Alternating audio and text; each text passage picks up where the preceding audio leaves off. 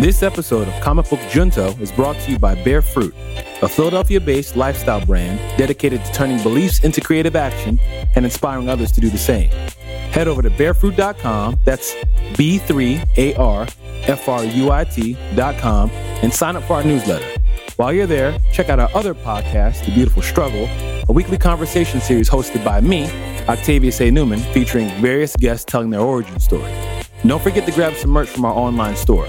As a reward for being a loyal Comic Book Junto listener, use promo code CBJ to get 10% off your next order. Bear Fruit. Believe, create, inspire. Now let's start the show.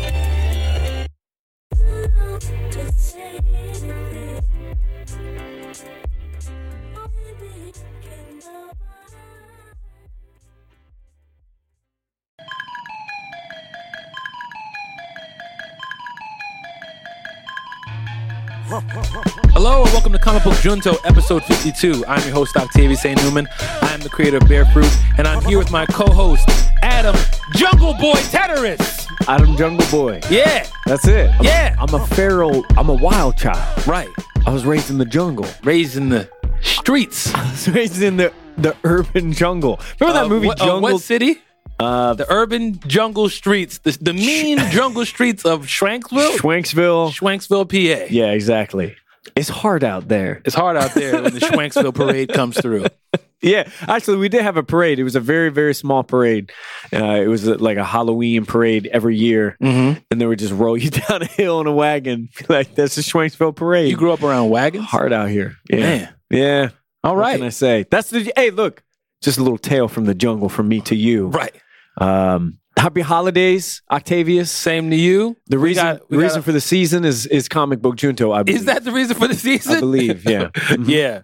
Well, happy holidays, Merry Christmas, Happy New Year, all that stuff. Well, we'll get a chance to say a lot of that stuff because we're not at the end of the year yet. Not yet. We did get a request for an end of the year-ish episode when we could talk about some of our favorite comics of the year, favorite books of the week for the year. So Adam and I are talking through how to see if we can make that happen. 2016 has been a difficult year for a lot of people, but I will say comic books, excellent in 2016. Music, excellent in 2016.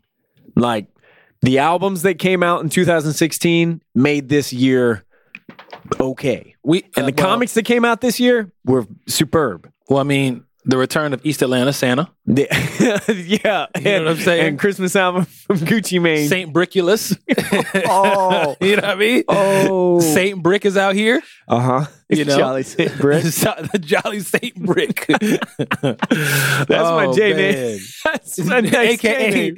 Jolly Saint Brick. Yeah. Kid Cudi came out. Wasn't that last week? Or Cudi came out on Friday. Cudi came out. I was just getting ready to see Rogue One, and I saw Cudi's album came out. Saint Brickulus came out. Oh my God. Gucci Mane. Yeah. The Locks came out. Hold on. I'm on Apple Music right now, and I'm looking at Gucci Mane, The Return of East Atlanta Santa. That's right. And iTunes has written at the bottom of the album, it says, the extra prolific rapper closes out 2016 on a high note.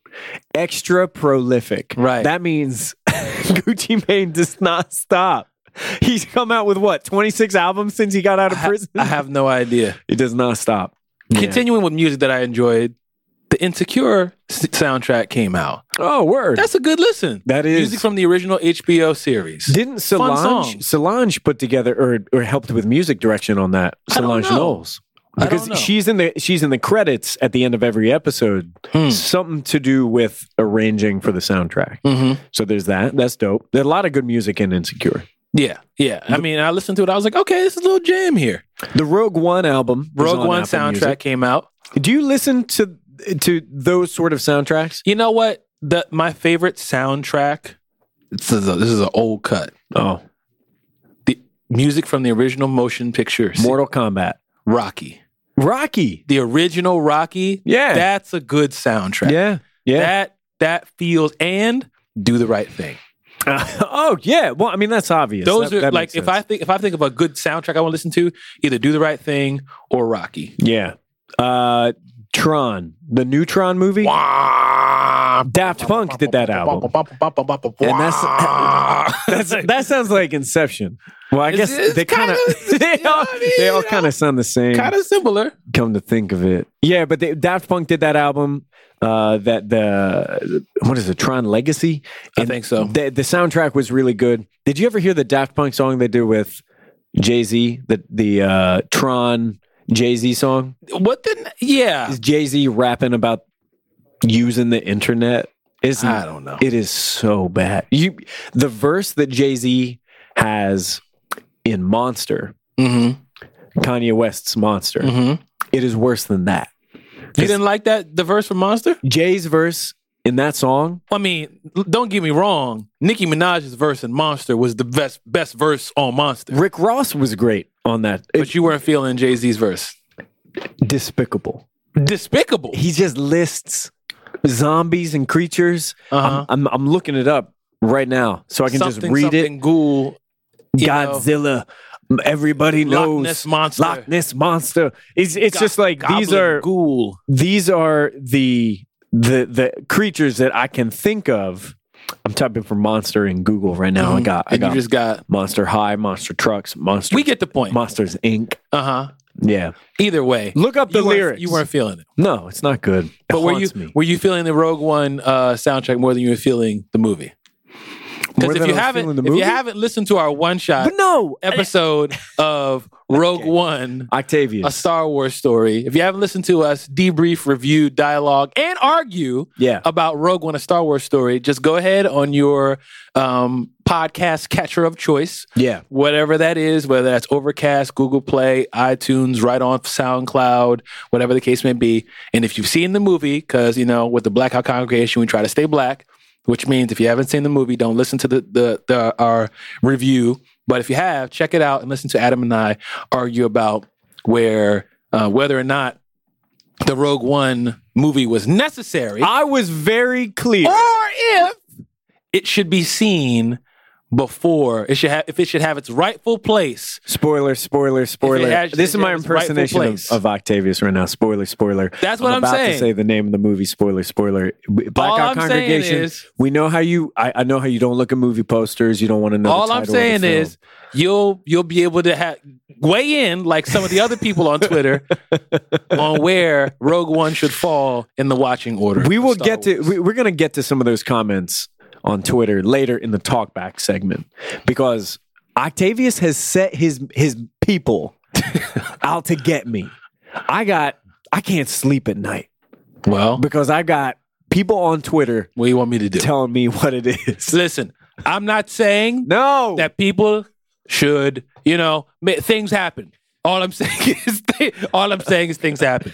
I don't know. Maybe somebody should do something about that. Adam's saying that it should have a certain place in the watching order. I'm not saying that it should or shouldn't have that position, but I know some people aren't happy about it. Maybe they'll do something about it. I don't know. I don't know. My thing is I know people. Not my president. I know people, not the people who would do anything, but I know that there are people out there who would do things. You don't know stakes. You don't know universities. You don't know business. I know people. You know people, though. Thank goodness. Here's just a moment, if I may, a poem. Sasquatch, Godzilla, King Kong, Loch Ness, Goblin, Ghoul, a zombie with no conscience. Question. What do these things all have in common? Everybody knows this is a very bad verse in the song Monster. Thank you. I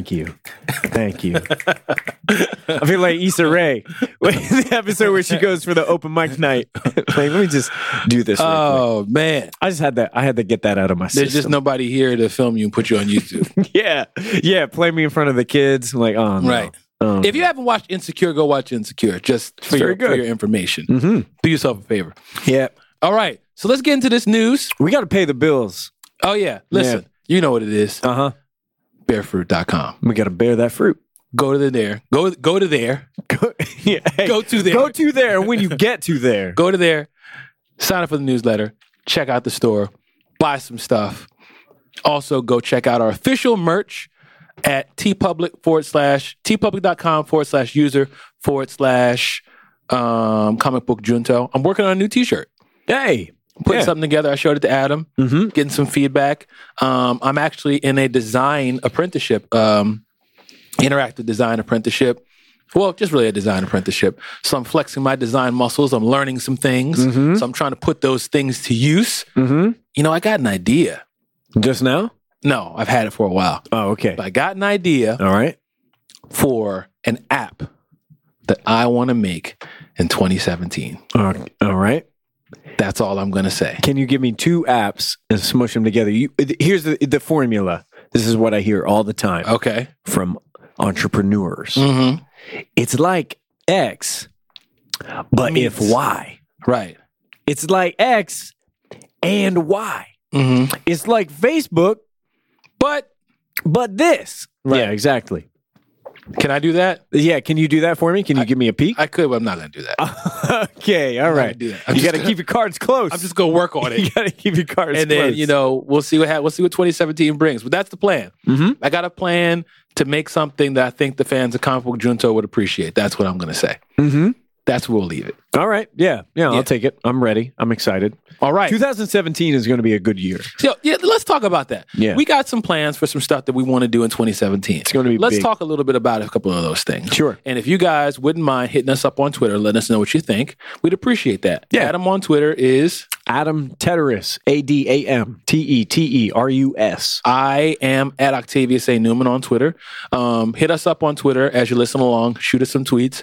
Or after you listen, shoot us some tweets. And also, by the way, don't forget to leave your comments on SoundCloud. We're noticing you guys doing that. We appreciate it. I'm rolling. Hilarious. Reading some of the live tweets, people who are just listening to it and adding comments at different times. It's funny. It's so good. It's like you're listening to it with at the same time. Yeah. So we appreciate that. Also, thank you for those of you that are giving us 5 stars and positive comments. We appreciate that. Every one of those helps and gets us higher and higher in the rankings so that more people can join the Junto. So we appreciate that. Now, 2017, we got some stuff that we're planning on doing. You want to talk about some of those things? Yeah. Okay. So first and foremost, something that we've mentioned before on the show. I know that we've talked about this, but we want to have some live stuff. Yes. We would like to do live stuff in that you will have video of Comic Book Junto. So that's something that we're looking at. We also want to do live stuff as in like live, a live stream, not just something that you can listen to and then we publish the next day, but maybe something that you can come out to like we did at Amalgam. Yes. Eons ago. Many moons ago. And that was great. We want to do more of that. We want to have more opportunities to see you and meet you and chat with you and do a show for you live stream. So what that looks like is a little bit up in the air. We have a few options. Got a few we're options. discussing. We're just going to narrow that down. Yeah. I want to throw a couple out there. So one thing that we want some feedback on is we wanted to do a weekly live stream. That's right. Something that's separate from the show. That's not actually you live streaming, like watching us record the show, but something where Adam and I can get in front of one of the live streaming apps, whether it be Facebook Live, YouTube Live, Instagram Live, Periscope, which is connected to Twitter now. We want to do something where we can talk to you, answer questions, get feedback. We'd ideally like to do it before Brown Bag Day, before Wednesday, so we can talk to you guys about what are you guys picking up? What do you think that we should be picking up? I also want to go further into the pull list. You know, we get to the end of every episode and we talk about the pull list and we pick our 2 books of the week. So we try to squeeze in 3, but it never it's tough because we have long conversations about the books that we really care about.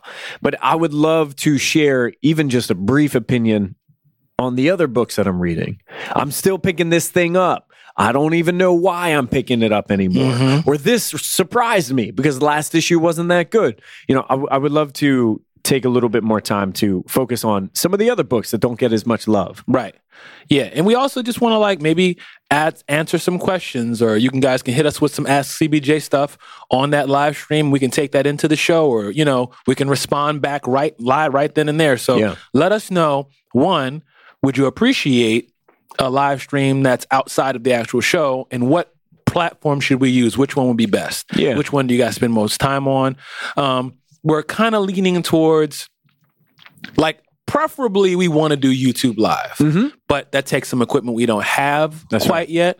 So before we move to YouTube Live, which is our ideal thing, we're looking at either Facebook Live, Instagram Live, or Periscope / the Twitter things. Everything has a live component now. Yeah. So we want to pick, and the whole idea is day, time, you can show up, and we'll be there. Not something where it's like, I mean, you're going to be able to watch it later, but we want to be a place where we can come together at one point, and we're going to be there, and we know that you're going to be there, and we're going to talk. Hey, why don't we do Vine? I hear that's going to be big in 2017. The new thing. Vine's going to be popping off. I think it's going to be around in a short period of time. It's going to be around for a long time. Short-winded. We tend to be concise. Right to the point. This episode's going to be 14 hours long, so buckle in. We have a lot to talk about. You guys don't even know the fact that we literally spoke for an hour and some change about one of the news topics before we even hit record. I think we needed to polish it up before we even got on the microphone at all. Yeah. And I'm glad that we did. Mm-hmm. But that means that we've been in this room. How long was R. Kelly trapped in the closet? Longer than this. Okay, but I think sometimes it's about that much time. Yeah. That we're trapped in this room. How many closets was he in? He was in like 13 closets, wasn't he? Yeah, I mean, he did. He was in a lot of closets. And John kept going. It was like, all right, this is getting ridiculous now. He was in the cupboards for a little while. Goodness gracious. He was the elf on the shelf. It just started getting really like, okay, I don't need this anymore. Weren't there like 20? There was a lot of closets that he came in and out of. Another thing we're going to do in 2017. It's like a Narnia thing. Right. He goes into one and goes into a totally different world. He's in vestibules and outhouses, balls and all kinds of stuff. Another thing we want to do in 2017 is we actually want to do video. We want to get our YouTube channel popping, and we want to actually bring you Comic Book Junto and have a video portion that you can look at. So what we're doing now, Adam and I are taking the past year of episodes and we are adding the animation. If you haven't gotten a chance to see the animation of the fist bumps coming together and that loop that happens over and over again, we're going to be taking all the episodes, putting them together and putting them on YouTube. And moving forward, we're going to be putting every episode that we do in audio form on YouTube with the animation for now. And then we want to actually also do a video, like a full-fledged video version that you can check out. Yeah. So that's another plan that we have going on. Mm-hmm. So that's kind of and we got some other stuff too. Some other stuff that that's not all. But these are some of the things that we at least want to bounce off of you guys before 2016 ends, so that as we're going into 2017 and we're fleshing out our ideas and what we're going to do first, and all that kind of stuff, we're factoring in what you guys are saying. So hit us up on Twitter. Hit us up, comicbookjunto@bearfruit.com, but Twitter is probably best because, we can interact right there with you. We live on Twitter. I think both of us just keep it up all day long. Yeah. And it's also funny. You guys are funny. We're going to read some of your tweets today. Yes, we will. But all right. So next in the news. Speaking of funny. Yes. Talk to me about this guy. Rogue One is in theaters right now. Mm-hmm. Everybody is Star Wars crazy. Mm-hmm. It's as always. It is. Yeah, as always. But when a new movie comes out, there's this palpable energy. People are talking about Star Wars. People are feeling Star Wars. They're talking about the Force, and it's just a thing.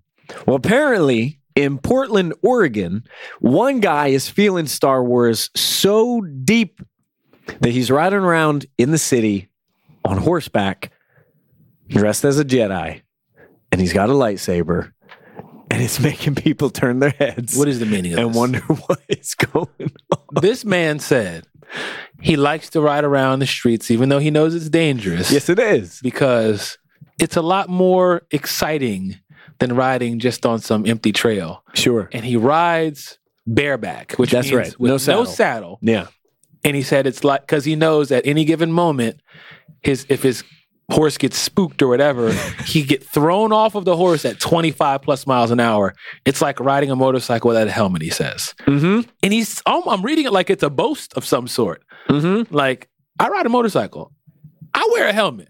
Yeah. I'm not like, oh yeah, put a helmet on. Excited about the possibility of getting flung off my motorcycle at any speed. Yeah. But, I'm sure that's a hilarious thing to see somebody galloping on a horse through the mean streets of Portland with a lightsaber. There's a video of the dude riding his horse down the street, and he's got a lightsaber and everything. This guy's name is Joshua Dahlman. He's 36. And I guess he's just getting a kick out of it. It's like, I mean, why else would you do this? You know you're going to get attention. Yeah. I mean, 'cause maybe it's fun. Yeah, maybe he's on his way. I'm sure it's because it's fun. I'm sure he's having a great time. There's this like a galactic crisis that he's riding toward. Or Also, maybe he's just trying to get phone numbers. You never know. I don't know. You never know. If you see this dude pass you, give him the right of way, because maybe there's an emergency taking place somewhere that he needs to defend a Jedi Council on Genosha or something. He's delivering a message. I don't know. He's got to tell somebody about these exhaust pipes. Maybe. That's why he's on this horse. Maybe. It's like, I got a message. I got the key. I got a message I got to deliver. I like that. That was one of my favorite stories that came out. That's a fun one. All right. So staying with the old Star Wars conversation. Yeah. Those of you who have seen Rogue One, or if you've seen the trailer, you know that Forrest Whitaker's in the movie. He plays a character called Saw Gerrera. Mm-hmm. And it turns out, spoilers for Rogue One, that Saw Gerrera is a character that is going to be showing up in the Star Wars Rebels cartoon. And Forrest Whitaker is going to be voicing that character as well. He's going to be voice acting along the same character that he played as in the movie. So Saw Gerrera, the character, has shown up younger though, right? In this show, younger in Star Wars Rebels. Rebels has been running since 2014, and in an upcoming season, Forrest Whitaker will actually provide the voice of Saw Gerrera, which I think is phenomenal, because if there's one thing I did not get enough of in Rogue One, it was Forrest Whitaker as Saw Gerrera. He was dope, and I wanted to see more of him. And I like the idea of Forrest Whitaker doing cartoon voiceovers. Yeah. That's good. I mean, if I ever have a chance, man. I know that's your thing. Voice acting is something I would love to do. Hey, anybody out there listening, if you got any connections, any guidance even, any place you can even point your man, Octavius A. Newman, a.k.a. Chainsaw Gerrera. Yeah. You know what I'm saying? Ooh. You know? Yeah. If you could give me just a word of advice. Better call Saw Gerrera. Hey. Yeah. You know what I mean? Hook me up. Let me know. That's like the dream job. It'd be so dope to be able to like see an animation or something like that and like, I'm playing this character or that character. That'd be dope. I used to have a friend who did voices for Robot Chicken. So I wonder if she's still doing that. Hook it up. Let me see what I can do. Hook me up. Let me see what I can do. Point me in the right direction. Let me know. There's a will, there's a way. We might get you on Young Justice 3. Hey. You know? Who would you play? Who would you provide the voice for? I have no idea. Vegeta. He's not in Young Justice. Well, what are you talking about? How are you could mixing be a crossover. Dragon Ball Z and a DC comic Young Justice? Wouldn't you like to see that, though? No. Oh. It don't even go together. Come on. Why not? Because it doesn't go together. Just saying. And then next thing you know, let's bring in the Ghostbusters. Hey, and they'll just be in now there. You got something. Well, we do have a Teenage Mutant Ninja Turtles Batman crossover. That is true. That's like anything is possible. Yeah, anything is possible. I don't think we need to do all that. On the subject of anything is possible, something that I did not think would ever happen, but here it is. Blade Runner is getting a sequel. Yes. Not just getting a sequel, but we have a trailer for it already. So like this thing is as real as it gets. Ryan Gosling, is it a spoiler? Oh man, now I'm thinking. Well, if you've seen the trailer, we're talking about the trailer. There's another character in that is potentially a spoiler from the first one. Well, how about this? I can't believe you got me doing this now. Let's do this. If you haven't seen Blade Runner, we're going to tell you something that has to do with Blade Runner. It's just a courtesy. Continue, 3, 2, 1, it's your fault, go. Well, first of all, if you haven't seen Blade Runner, I need you to fix I haven't seen all of Blade Runner, mind you. It is, I've seen the first part of Blade Runner, just maybe the first 15 minutes, and I didn't finish watching. It is a very long movie. It's a very somber movie. I was like, what am I looking at? It is, what was it? Early 80s, 1982, I think. It is so good. I was just being born. It is so good. But I highly recommend you watch it. It's getting a sequel. This was one of those situations, just like Last of Us, where I thought this should not happen. This should not. I have no opinion because I haven't finished it. So, but it is getting a sequel. It's called Blade Runner 2049. We have a trailer for it. Ryan Gosling, 3, 2, 1. It's your fault. Harrison Ford is up in there. Rick Deckard, that's a big deal. And it's gorgeous. I mean, like, the trailer is beautiful. Now, who's directing the movie? My man, Villeneuve, the director of Sicario, Prisoners, Enemy, and Arrival. Prisoners was fantastic. Prisoners was hard. That was a difficult That was a sleeper. film. That was a sleeper. Yeah, film. that was a sleeper. Nobody was talking about that movie. Yeah. You should watch that. Hey, guys, if you haven't seen Prisoners, watch it. It's intense. Yes, But it's a good movie. Hugh Jackman. Who's the other dude who was in? He was just in that movie you saw.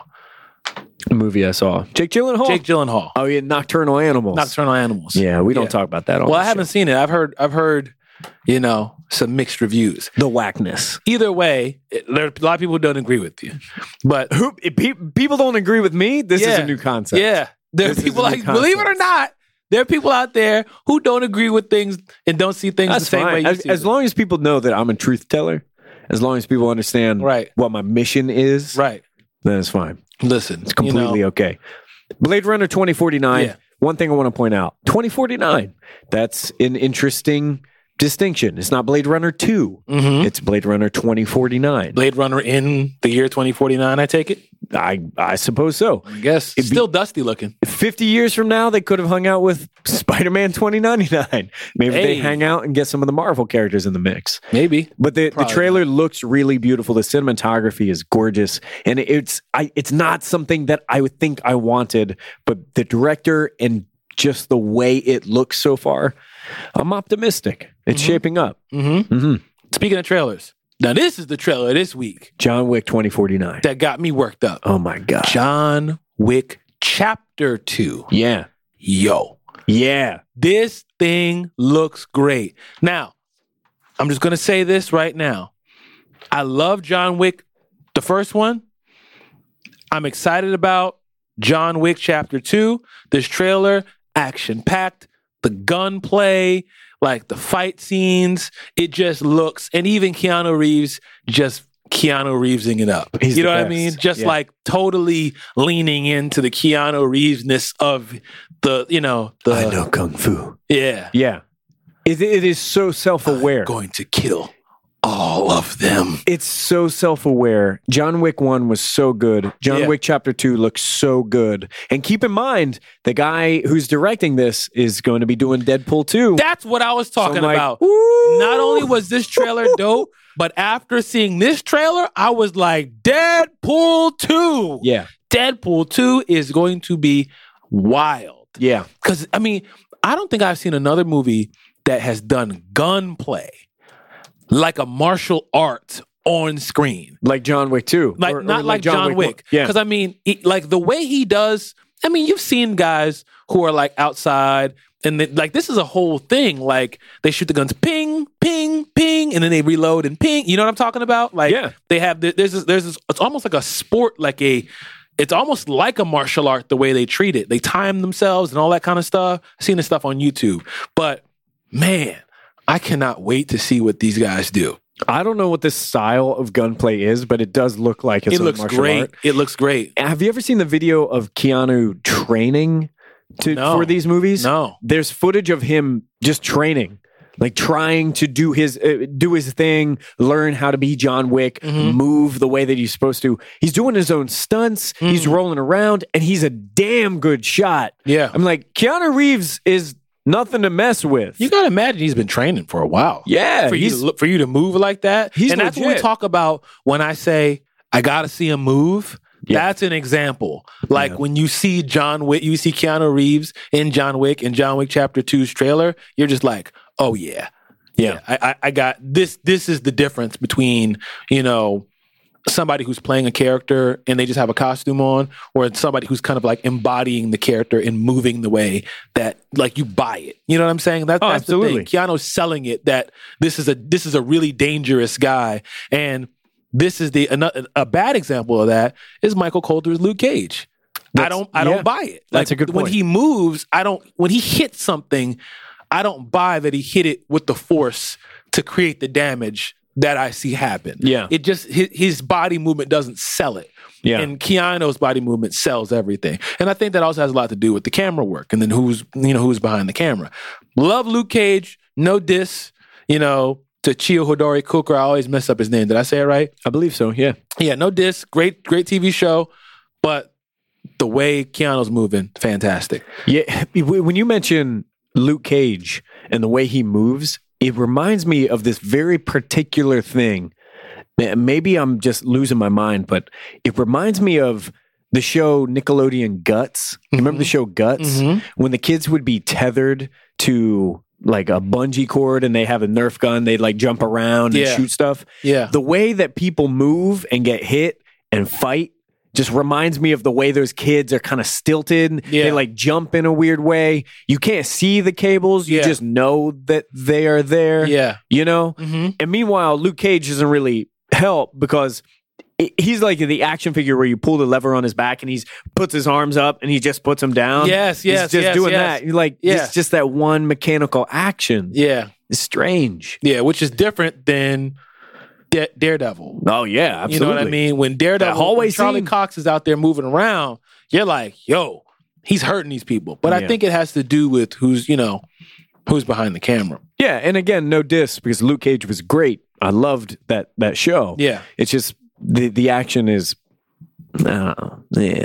in comparison to other things. But that's the dope thing about this whole genre. You've got the things you love, you got the things that you don't like that much, and you got the things that you're kind of like, that was fair. Mm-hmm. You know what I mean? And it's not like you have to pick one or the other. Yeah. Now, here's something that I can't even really say that I know much about at all. Archie Comics. Yeah. Archie Comics, I checked them out. Here's my experience, my relationship with Archie Comics. Grocery store, in line. Mm-hmm. You see them near the candy and the gum. You pick one up. I get a pack of gum. Should I get a Twix? Do I get a magazine? Slim Jim? Mm-hmm. Archie Comics. That's my relationship with them. Yeah. Don't even know. I know I've had them, but I don't remember them. So when I saw this Riverdale trailer, I was like, was Archie Comics a dark, like, murder mystery? I have no idea. It opens up with someone like underwater? Was that Jughead? Like, what's going on? Now that I think of it, I believe it was last year, Archie did a crossover. Afterlife with Archie, I know about that, but I never... Afterlife with Archie, but Archie did a crossover with Predator. Yeah, Predator. I heard about that. So, like, there is something interesting. But that's a crossover. That's not like the... Again, I'm speaking as a person who doesn't know 100%, but from what I remember, that's not like the ethos, like vibe, feeling of Archie, right? That I remember. But this trailer that we have for the show that's coming to the CW in January kind of reminds me of Twin Peaks. The like real did creepy. you hear that Twin Peaks is coming back? Yeah, it is. Yes, it is. Do you know I've never watched an episode of Twin Peaks in my life? Well, we have to sit down. You're gonna hate it. Am I really? Yes. Are you sure? I believe so. People rave about it. I love it. But am I too old for it? No. Why am I going to hate it? The dude who made it, David Lynch, which by the way, some Philadelphia pride. Like David Lynch did a lot of work. Philly? Not from Philly, but he did a lot of work in Philly. He did a lot of stuff in the Callow Hill area of the city, which is why some people call Callow Hill the Eraserhood, because one of his movies was called Eraserhead, and Eraserhead took a lot of influence, a lot of style guide came from that area, which was like abandoned industrial area. Mm-hmm. It was depressing, huge warehouse buildings, smokestacks that no one is even in there anymore, broken glass and rusted metal. Twin Peaks and David Lynch are very peculiar. They're super polarizing. The people who love it because there is nothing like it. However, except from what I understand, Atlanta. That's what I've heard recently. People compare. That's what, Donald Glover himself said, this is like Twin Peaks meets The Trap meets hip hop. You know what I mean? I don't know if he said those quote those words, but he said it's Twin Peaks meets, and I've heard a lot of people compare Atlanta. Atlanta is a lot of people's best TV show of the year. And Their Atlanta, best of list. Atlanta was fantastic. I agree. And Atlanta Invisible Cars all does have this thing going for it, that surrealism. Every now and it's magical realism. From time to time, something totally normal is happening, and then a strange character pops up and says something weird and or kinda something mystical. just like the thing about Atlanta is you're just like, huh? is this reality? Yeah. Or Justin Bieber in that universe, for example. right.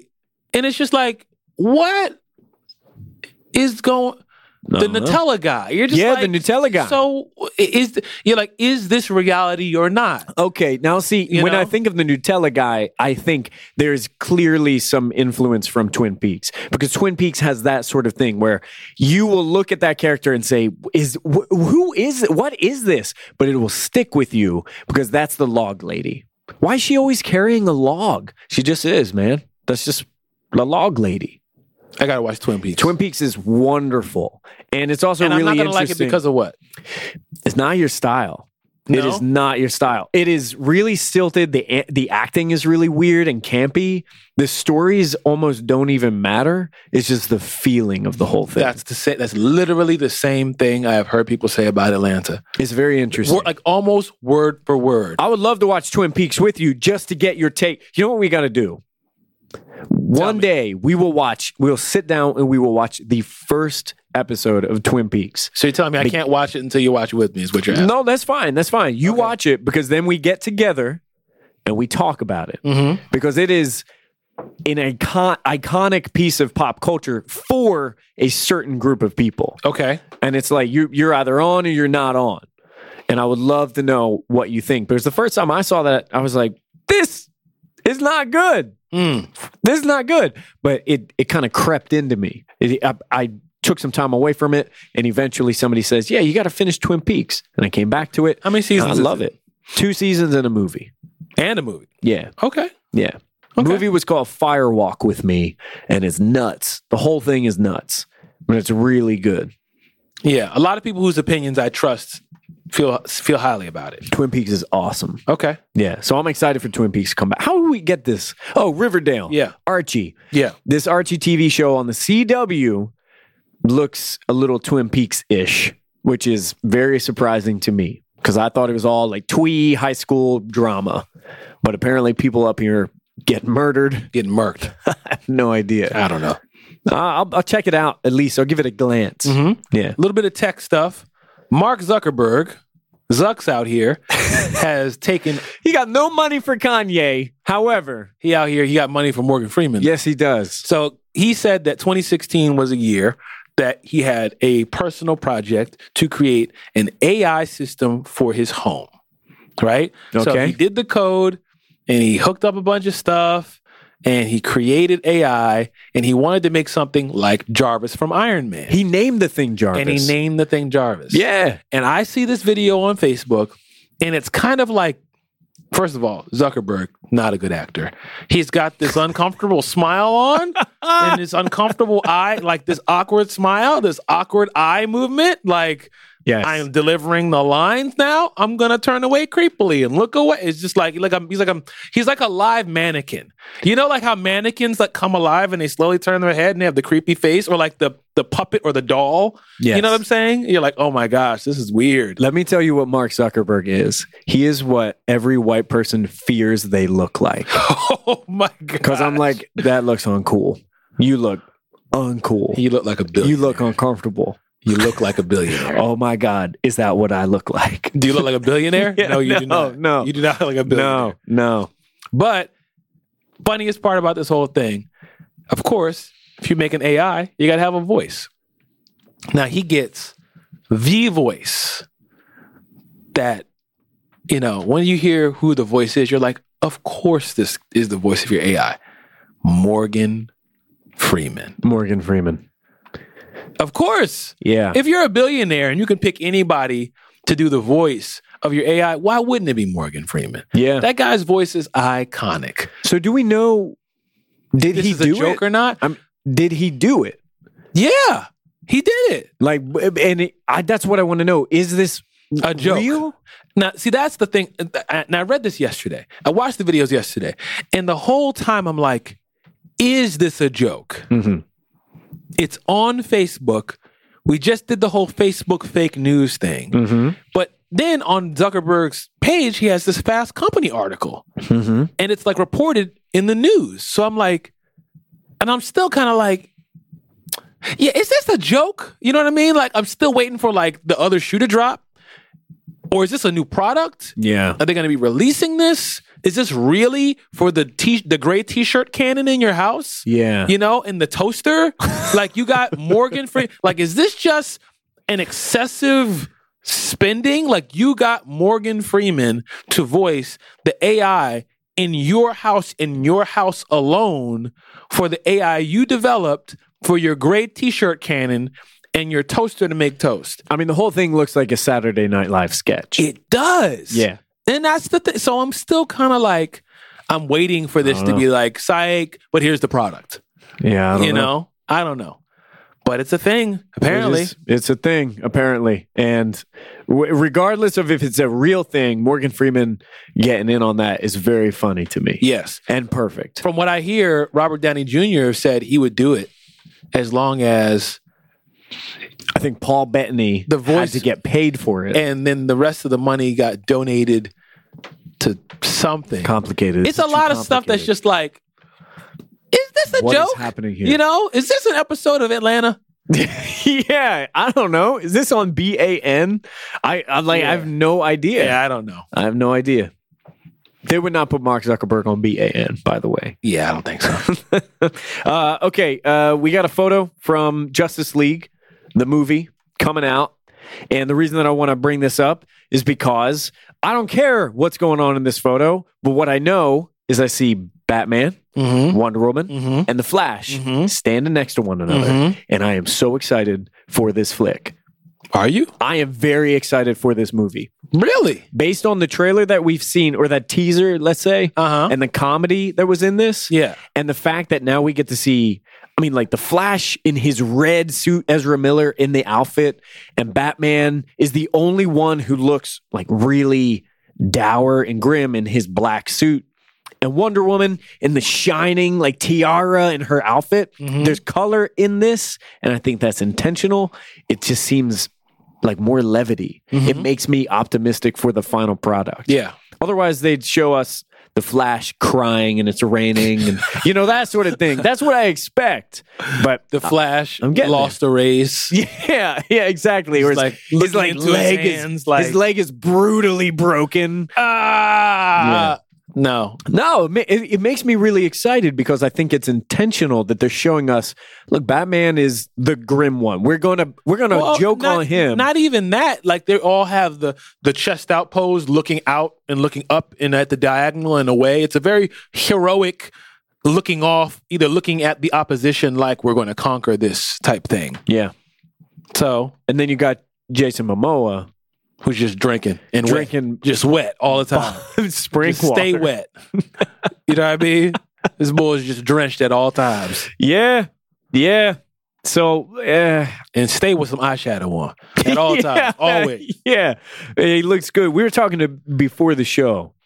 I never thought there would be a time when Aquaman would be the person who makes people turn their heads. Look, Aquaman is out here making folks swoon. Yeah. There's a video Aquaman of Aquaman. There's a gif of him walking out of the water because Jason Momoa did this thing with Carhartt, I think. And there's a couple scenes from I don't know if it's either Justice League or Aquaman, one of the two, where he's walking in the water, and I see ladies all over the timeline like losing it. Lord Jesus. What have you made? Oh my Atlantis. Yeah. Right. If Zuckerberg is what I don't want to look like, Momoa is what you want to look like. And I'm like, that's what I look like, right? Where do I get the eyeshadow at? When I got out of the pool just now, that's what I look like, right? Right. You got a picture of that? No. But it would be interesting to see if, we talked about this, if Jason Momoa's role as Aquaman affects Aquaman the same way or close to the way that Heath Ledger's role as the Joker affected the Joker. Part of this, I think, is going to be the success of the movie. Whether or not, if Justice League is a movie that people like, then absolutely, yes, Jason Momoa has forever changed the aesthetic of Aquaman. Because he doesn't have a lot to fight with. No. You know what I mean? Like the Joker, you've got a lot to contend with because like a large majority of popular culture know the Joker, know what he looks like, know what he sounds like. It's been around a long time. He's got a lot of like content out there. When you think Aquaman, I think a lot of people are going to go, "Oh, the guy who talks to fish." And that's it. With the orange scaly shirt on, yeah, and the green pants. Oh, okay. But when you see Jason Momoa as Aquaman, you're like, oh, Khal Drogo is a part of the Justice League now? Mm-hmm. Why do I know that Khal Drogo? And you haven't even watched Game of Thrones. Culture. That's something I have to finish. Yeah. Because isn't this the last season? I think I've asked you that before. That's what I keep hearing. And you know how this is going to be. Mm-hmm. It'll be the last season for, this continuity, for this story. Mm-hmm. HBO will go back and tell a different set of stories. And then Issa Rae will be in it with Lawrence. They're going to be the House of Lawrence and the House of the House of Lawrence. The House of Lawrence. And the House of Issa. The house of that Best Buy chick. The Best Buy chick. Chase. Is House of Chase Chase. Bay. Yeah. Oh, yeah. That's right. She just visited him at Best Buy. That was it. Mm-hmm. House Lawrence. You need to have your own app. Oh, my God. You know what, girl? You talking right. with him in the cafeteria at the mall. You right. Dang. Yeah. I'm here for that. I'm here for House Lawrence. I'll watch that. Absolutely. Right. If they could get an HBO show where it was like Game of Thrones and Every Kingdom was one of the HBO shows, you like go up to visit John Oliver over in this kingdom. You got Issa Rae in her kingdom. John Oliver, I know who that is. Yeah, Last Week Tonight. Mm-hmm. You've got Entourage. You're like, please don't mess with me, Entourage. You got The Rock who's over there with Ballers. Yeah, Ballers Kingdom. This is it. This is like, I don't know enough about Game of Thrones to get this, but I do know one thing about HBO. I'm excited about Young Pope. Oh, okay. Young Pope, that's coming out in 2017. Yeah. That looks creepy. It looks strange. Looks different. I'm in though. Yeah. I'm in. I'll check it out. Yeah. I will check it out. All right. Last story. Talk to me about Tilda Swinton and Margaret Cho. Okay. The first thing I'm going to give is the timeline. And then the second thing I'm going to give is my reaction. And the first part of the timeline is Adam and I talked about this for an hour plus before we hit record. That is part of the timeline. That's the first part of the timeline. That was the Rogue One to what I'm about to give you, which is the Star Wars trilogy. Yes, that's right. Yeah. So the timeline goes like this, and I am sure if you have been on the internet in the last week, you have seen a flash of this, if nothing else, if nothing more in depth. But the timeline goes like this. Margaret Cho was on a radio show, and she says on the radio show that Tilda Swinton hit her up and asked some questions based on the outrage that Tilda Swinton was receiving for taking the role of the Ancient One in Doctor Strange. Something that you and I have talked about a lot, the Doctor Strange stuff. Right. So many people have belabored that. Yes. So Margaret Cho says that conversation didn't make her feel great. Now, how did she say that Tilda Swinton reached out to her? So that's a part of the reason. This is why I have to tell this story in pieces. Okay, go ahead. Because the original part was when Margaret Cho says this on the radio, she just said that she talked with Tilda Swinton. No details about what that communication was, and like how they spoke to one another. Just that they talked. That Tilda Swinton reached out. Yes. So Cho says it made her feel not great at the end of the conversation. That it made her feel like a quote house Asian, like a servant. Made her feel like Swinton didn't understand what the problem was and why people were outraged. And in the timeline, a lot of people got very upset at Tilda Swinton based on what Margaret Cho was saying. Tilda Swinton responds to this story and says, hey, we communicated over email. Here are all of the emails between Margaret Cho and myself. Yeah. So now all of those emails, every single one, are online. I'm looking at Jezebel.com, and you can read all of those emails, and they seem pretty civil and reasonable and not quite like Margaret Cho described them to be on the radio show. Now what happens next is everybody goes crazy on the internet. And what happens inside of that is every blog has an op-ed about how they feel about this entire situation.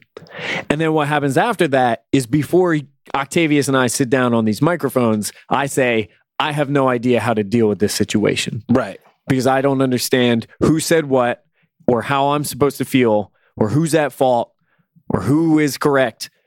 I don't know what's going on. What I do know is, as a white person, I think I'm supposed to feel guilty about something. Tell me more about that. So one of the things that came up for me is I'm following this story like most people online, and they see the first part, which is Margaret Cho says things about Swinton. Mm-hmm. And my first response is, damn, I can't believe Swinton is like that. I knew she was like that.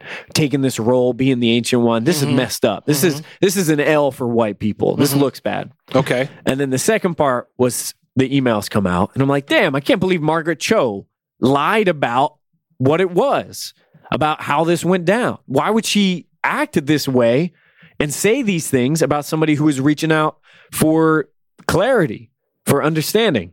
And then the third thing is I see this piece on the Huffington Post, which is titled, Tilda Swinton's email to Margaret Cho is textbook white feminism.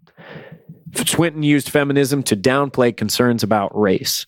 And it's written by an Asian woman. Mm-hmm. And I trust the Huffington Post. I like reading Huffington Post. And I think Margaret Cho lied, but also I think white people shouldn't ask Asian people for their thoughts on Asian people. I don't know Why? I don't know I don't know what happened. I don't know anything. Mm-hmm. So basically this whole story is compressed into a lot of confusion on my part and what I'm supposed to think and what I'm supposed to feel. And that is how you and I, Octavius A. Newman, entered into a conversation about this thing. Yeah. Yes. Which was long, and I don't even remember all of the things that we said. Yeah. And so I think what it boiled down to is this piece on Huffington Post got me, a white dude, feeling like I don't know how white people are supposed to understand minority groups if they're not allowed to reach out to the minority, a representative of the minority group, and ask questions. Mm-hmm. Because according to this Huffington Post article, that was not a good thing for Tilda Swinton to do. Did you read the Huffington Post article all the way through? All the way, whole thing. So what was the gist of what the woman was saying in the Huffington Post article? The gist of it is the woman who wrote it. I'm asking because I didn't read it, internet. The woman who wrote it, her name is Jessica, I'll say Proy. Mm-hmm. And the gist is Jessica says, Tilda Swinton writing to Margaret Cho and asking, hey, what's the deal with people being upset about me taking this role? You're an Asian person. Can you give me answers? Is an imposition, placing a burden on Margaret Cho. Why is it placing a burden on anybody? Because what the piece says is because Tilda Swinton, white person, is asking an Asian person to explain racism, whitewashing, what the problem is. So what the thing is in this piece is you can't place that burden on someone in a minority group and expect to get answers. Dude, even as I'm saying these things out loud, IDK. Well, I got some thoughts. So here's some of the stuff that I'm thinking. One of the things that stands out, jumps out, screams at me is when you said, what was it again? You put the pressure on. You put pressure, or you made, or you forced, or some sort of language like that. What was that? You place a burden on the person. Okay, who says who? This person who wrote the Huffington Post. Yeah, that's piece. your opinion, but that's not a fact. When you say I want to be clear for listeners. Not Adam. I'm saying, so here's what I'm saying. And here's what I'm hearing, and here's what I'm wrestling with. And this happens a lot. I hear white people say, oh, well, someone from this minority group, whether it be this underrepresented group, this underprivileged group, said X, Y, and Z. They're black people, they're people of color, they're LGBTQ, they are women, they are transgender, whatever the case may be, right? They say, well, you did this to me. Yeah. And it's just fact. It's just unquestioned, no seeking more information, no dialogue. Now, this doesn't happen all the time, but this is something I see happen.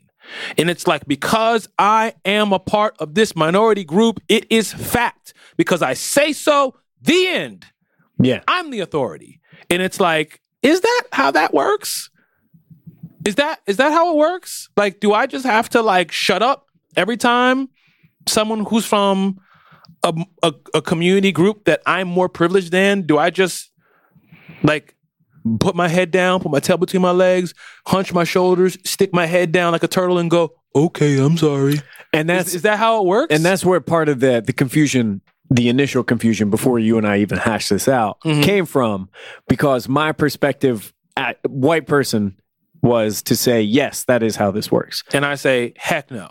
That's not how it works. Yeah, and I should state, I've come to a different conclusion through conversation, through dialogue. But my initial response was, yes, the thing that I do, my responsibility is to be quiet and to listen. Now, maybe your responsibility is, maybe you should be quiet and listen. Yeah. Because that's a wise, loving, gracious, merciful, kind thing to do. But it's not, you're white, shut up. It doesn't work like that. Because you know what also doesn't work? You're black, shut up. You're a woman, shut up. You're a man, shut up. Like you can't just like slap people with rules because of their gender, because of their ethnicity, because of their cultural it doesn't work like that. I'm not right. The same way you're not white you're not just right just because you're white. I'm not right just because I'm black. So you see what I'm saying? Absolutely. Like, my blackness doesn't automatically make me right on certain topics just because I'm black. Yeah. Maybe there's a level of insight and wisdom and perspective that I have on this topic that you don't. So it'd be wise and behoove you to consider what I'm saying. Way different than shut up, white boy. Like, that's way different. Like, we can't do that. You see what I'm saying? Like, because white boy, shut up, white boy, if you were to say, shut up, blackie, like, what? Like, you can't do that. Yes. Like, just because you're white, you have to shut up and you're wrong? Like, no. There's way more going on here. And I struggle with this concept of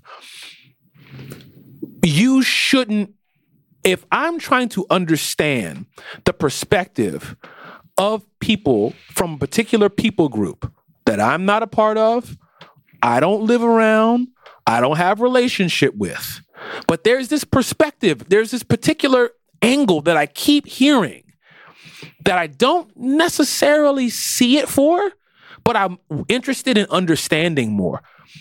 Now there's this whole conversation of, well, you shouldn't go ask somebody from that community group just because they're from that community group. That's racist. And it's like, I'm sorry, internet. That doesn't make any sense to me. That's ridiculous. Like, if I want to understand what black people have to say, who am I trying to understand? Yeah.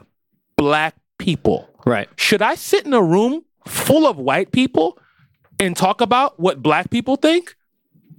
Probably not. Yeah, so probably not the move. So I should probably get people from the community group that I want to understand and ask them what they think. So this HuffPo piece, and I'm with you. Yeah. And I think that's, frankly, I think that's a tactic that I have been better at because of you, because of this show, because of the conversations that we have, because I think, like a lot of people that I know, real people that I know, those people fear that direct engagement as if it's some imposition, as if it's something that you can't do.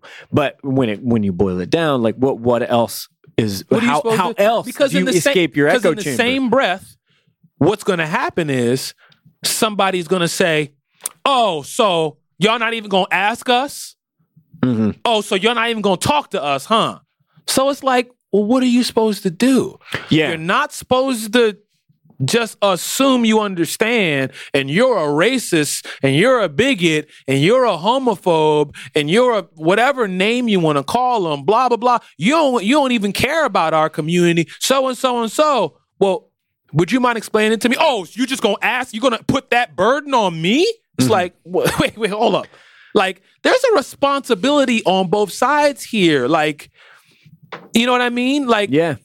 Like, I understand, like, if you really want to have a level of understanding, I think both parties have to come to the table with a willingness to have a discussion, to have some dialogue. And if you're not willing, you say you're not willing. But don't flip it and twist it and go, you're putting this burden on me. You feel burdened. Own that. You feel burdened.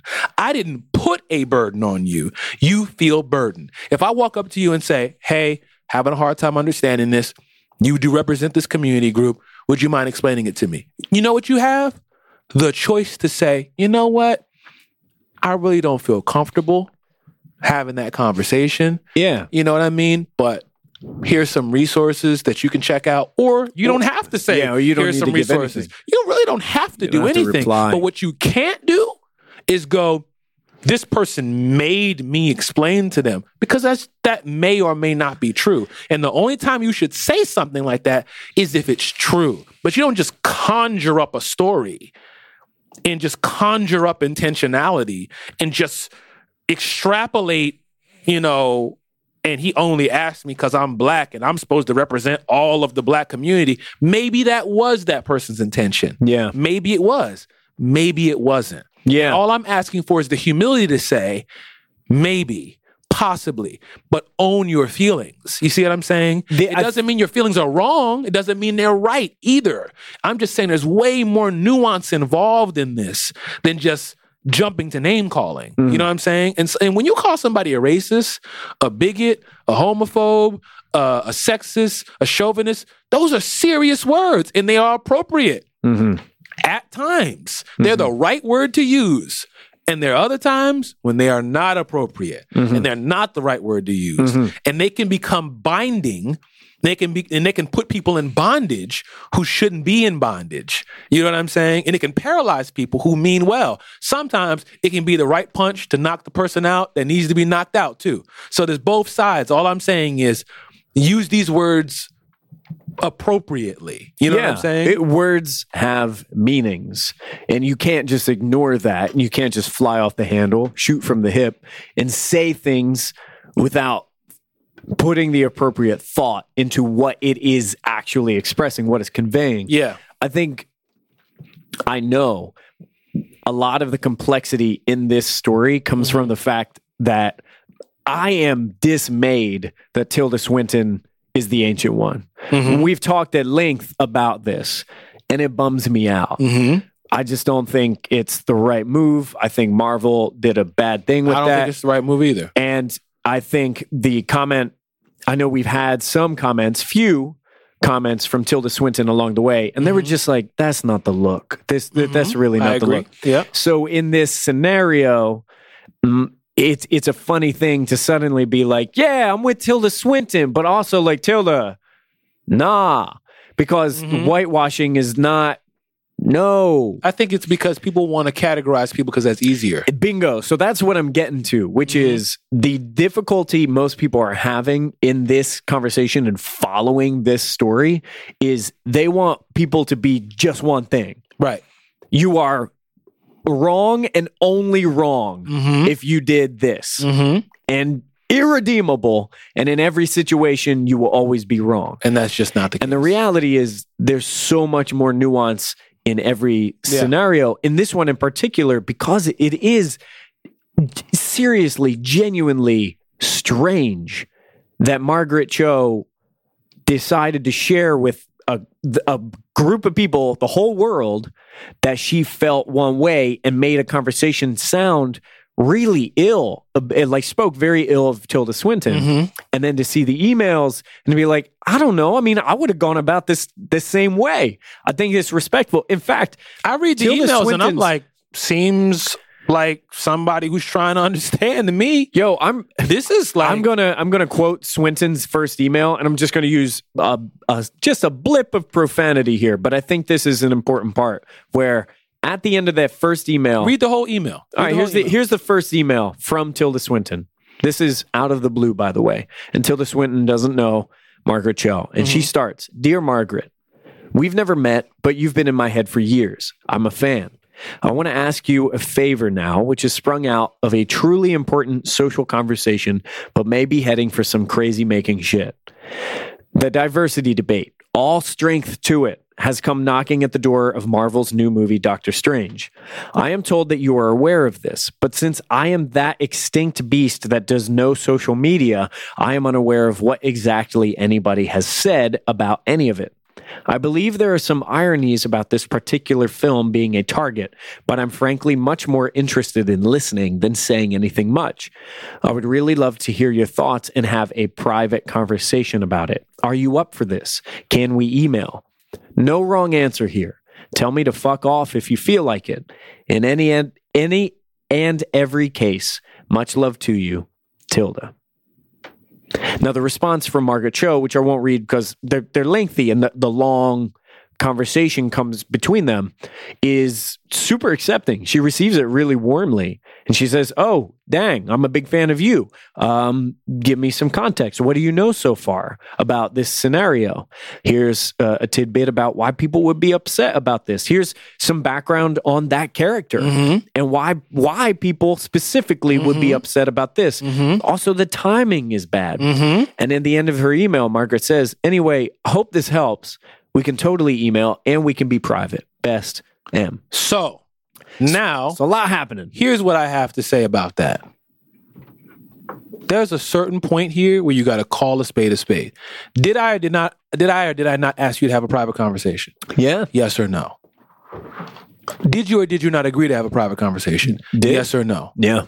Are you on the freaking radio talking about the private conversation that we agreed to have? Yes or no? Who's wrong here? Yeah.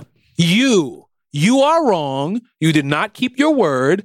This is nobody's business, but you and I reached out to you with respect. I asked you a direct question. I told you you had the opportunity to tell me to literally F off or not. And you say, "Oh yeah, I'm open. Yeah. Let's do it." Bottom line, sis, you didn't do what you said you was going to do. That's something I can hold you to. Yeah. That's the conversation for me. That's conversation number one. You are shady. You're messy. You out here sharing our personal business with the world. That's the conversation. First conversation. Not that these other conversations are important, but that this is what I'm talking about. Like with you 100%. Like we can't miss all of the things that are going on here. And then to flip it and spin it and go, "Oh, this is putting pressure on her to represent all of this community." I'm like, "Nah, son." So let me give you with it. Let me give you the quote in Huffington Post that made me think. I honestly don't know what to do. I'm scratching my head now. Okay. Here's the line from the Huffington Post piece. "What's more, the very nature of Swinton's original request to keep the email exchange private was an example of misguided white feminism. Swinton, a white woman, essentially asked for a private tutoring session on race from a woman of color." That is totally your opinion and perspective. It is your response. That upsets me. Like, that is not okay. You can have your opinion from across the planet, whatever you want to do, but all I know is there are two grown people who are having a conversation. Who are you even? Why do you even know about this conversation? You wouldn't even know what's going on between these two grown folks had she not shared this private information. Yes. And what did she say? She's grown. She is an comedian. She's not like this helpless, victimized, like, "Oh, and they just like threatened me." A grown person asked another grown person something and they agreed to it. So you know what that's like? That's like Adam Teteris going, "Hey, you got a piece of gum?" And I'm just like, "Yeah, you can have a piece of gum Adam, because of his white privilege and as being a white person, he came and imposed his whiteness on me and made me feel like I was a Negro in the cotton fields, and I had to give him a piece of gum it's like, what? Where did you get that from? He said, "Can I have this?" And you said yes. Come on, y'all. Like, come on with the hot takes. You know what I'm saying? Like, that's not okay. Like, that's not okay to twist that and flip that and spin that. Now, in the same way, I'm going to let Tilda Swinton have it and go, hey, don't think that was the move for you to take that part. Yeah. You know what I mean? Scarlett Johansson, Matt Damon. Yeah. You know what I'm saying? I'm going to let y'all have it. Mm-hmm. But in the same way, if somebody come at you sideways, I'm going to be like, hey, you didn't keep your word. Mm-hmm. We're not going to go out here and start like beating up on white people. Like we can just do whatever we want, say whatever we want. You're slandering people. Like this, that's not the way. And the reason why this upsets me is because that's not the way this conversation is going to get where we want to go. I'm going to get just like a kind of an aside, but similar. Kanye West is talking to Donald Trump. Mm-hmm. It's like, okay. And how could he talk to Charlemagne the God is talking to Tommy Lauren, whatever. Yeah. Okay. Trevor Noah had Tommy Lauren on his show. Okay. Mm-hmm. Like, I just don't understand what the expectation is here. You know what I mean? Yeah. Is it like we're on our side of the street drinking from the colored fountain, and they're on their side of the street drinking from the white fountain, the Republican fountain, I don't know. But I just don't understand here. Do we want to be able to come to a point where we understand each other and we're hearing each other's sides, or do we just want everybody to agree with us? Because the thing that Adam and I were talking about is this stuff is hard. Yeah. It's nuanced and you want it to be easier than it is. But it's not like that. There are no broad brushstrokes. There are probably no two situations that are going to play out the same way because they have different people involved. Do you know why Kanye West went to go see Donald Trump?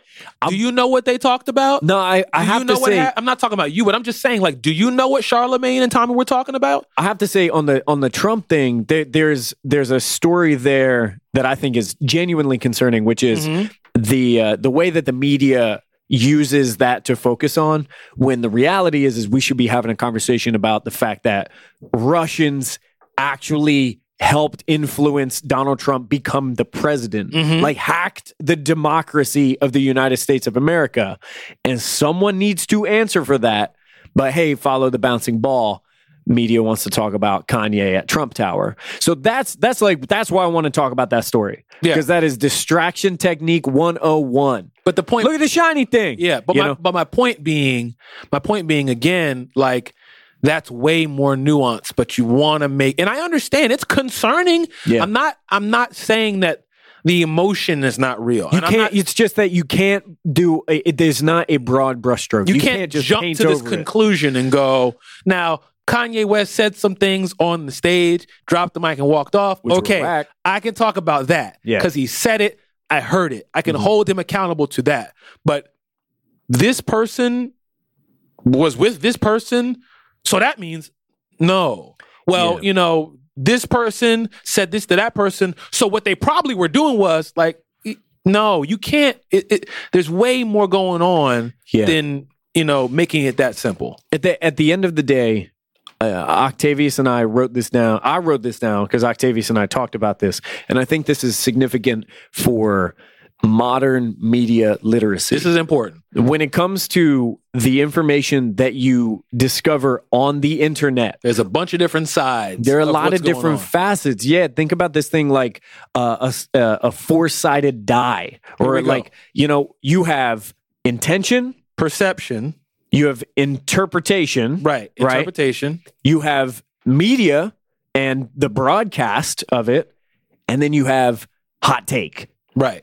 Right. So because we are living in an internet age, because we can talk to one another, and my tweet could get embedded in a news site, my Facebook status can be a part of the narrative. My hot take is now contributing to someone else's hot take, and so on down the line.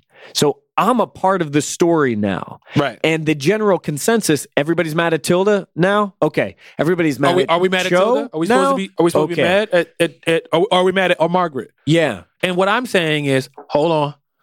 Slow down. I know it's hard. Yeah. I know this is not with the current, but I would encourage you to go, okay, tell me more. And that's one of the things that Adam and I were talking about. Adam's like, look, someone walks up to me and they say, you're X, Y, and Z. What am I supposed to say? And I said, I would encourage you to say, okay, tell me more. You don't jump right to, you're right, I'm wrong. Like, you don't know that. You don't jump to, I'm right, you're wrong. It's like, okay, let me hear you out. Like, go ahead, like explain. Yeah. Tell me what's going on. So, and that's what we're talking about. There's Tilda's side. There's Margaret's interpretation of Tilda. There's the story that Margaret and Tilda communicated to the media and how they presented that story. And then there's how we receive it and the commentary we make on that. And feed it back into the system. And there's so much nuance in that. Just think about the time that you spoke to your significant other, the time that you spoke to your sibling, the time that you spoke to your parents, your teacher, your boss, your coworker. You said that thing and you meant the one thing. They heard that thing and they interpreted it another thing. Now you got to go down the chain and I got to understand what you think I said, and I need to understand what you told somebody you think I said. And then someone else is coming back to you. You said such and such to so-and-so. And now this is on a global level. Yeah. And this is one instance, and it applies to comic book Junto because it's about Doctor Strange. But this is every piece of media. This is media literacy now, and it's hard. And the additional part from my side is this conversation, which I gleaned which I think is a powerful lesson for white people, which is there are too many times where we approach something. If you're trying to be woke, there are too many times where we approach something, and instead of being introspective and interrogating a situation and asking why and learning more, we're just trying to get out and be able to say, at least you can't call me a bigot. At least you can't call me racist. I have no questions on the matter, even though I don't understand what just happened. I just don't want you to be able to call me racist. And that's real. Like, that is a real feeling. That is a survival technique. And that is something that I've been observing and confused about. And I've been asking Adam, what is that? Why do you keep responding like that? Tell me what you think. Well, I think that you're probably right. I didn't ask you what do you think? And it's almost like Adam is like, wait, am I allowed to say something? I'm like, I just asked you what you think. And it's like, he's like, and it's for a while now, I've been like, why are white people so doggone paralyzed and so uncomfortable? And why do they run away from these conversations? And it's kind of like, oh, this is one of the first times you have had to consider and contort yourself to another culture and submit yourself to the cultural norms of another culture. Whereas I and other people of underrepresented, minority groups, we've grown up like that. Black folks, you know what I'm talking about? Now, here go your mom. Now, look here, boy. Now, you go in there. You make sure you tuck your shirt in and you pull your pants up, because you know how them white people be. And Mom, I ain't trying to, boy, if you don't shut up and listen to what I'm telling you, you go in there and with your pants sagging down if you want to. I bet you ain't going to get that job. Now, Mom, this is how I wear my clothes. I ain't ask you how you wear your clothes, boy. Do you want the job or not? Now, these white folks don't play. Y'all know what I'm talking about. This is how we grew up. We grew up saying, hey, this is what you've got to do to survive. This is what you got to do to get by. But truth be told, majority culture, whether it be white people or whether it be men or whether it be straight people or whether it be Christians or whatever it may be, you're not used to having to do that.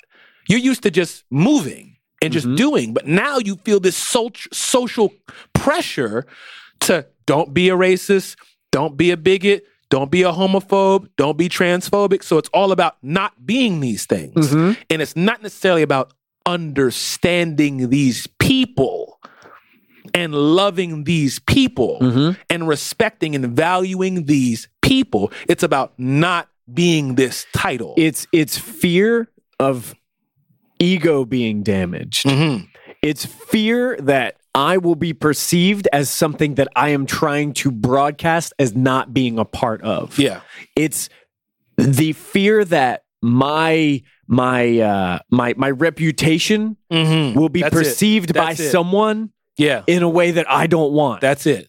Yeah. So rather than trying to do the work and maybe putting myself in harm's way, let me just in social harm's way, you know what's safer? Let me just agree and get out of here. Yeah. You know? And it's a really interesting thing, because even with this conversation, even boiling it down to that and looking at it and saying, yeah, you know what? That is what it is. That's the skeleton of it. Still going to be hard. Oh, yeah. Still going to be hard. Being aware doesn't make being woke easy. No. Come on. That's a t-shirt right there. Somebody ought to design that and make a lot of money off of it. I don't know if it should be Comic Book Junto. Yeah. I don't even remember what I just said because I went into The Voice and I got so worked up. I forgot it. Good thing we were recording this. Something aware, something woke. We'll fix it in post. Yeah, even I don't remember. But it felt good. There are a lot of lessons to pull out of this engagement. And at the end of the day, I think the story is not even about what Tilda Swinton said to Margaret Cho or what Margaret Cho said about that situation. The story is about how we've all crafted it into this campaign to fight for and to stand by and to say, this, my hot take represents everything I think about XYZ culture. And that was a very difficult realization to arrive at. And it will continue being difficult.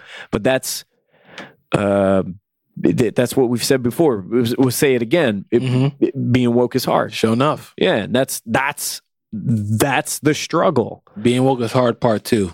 Being woke is hard, 2049. Right. There it is.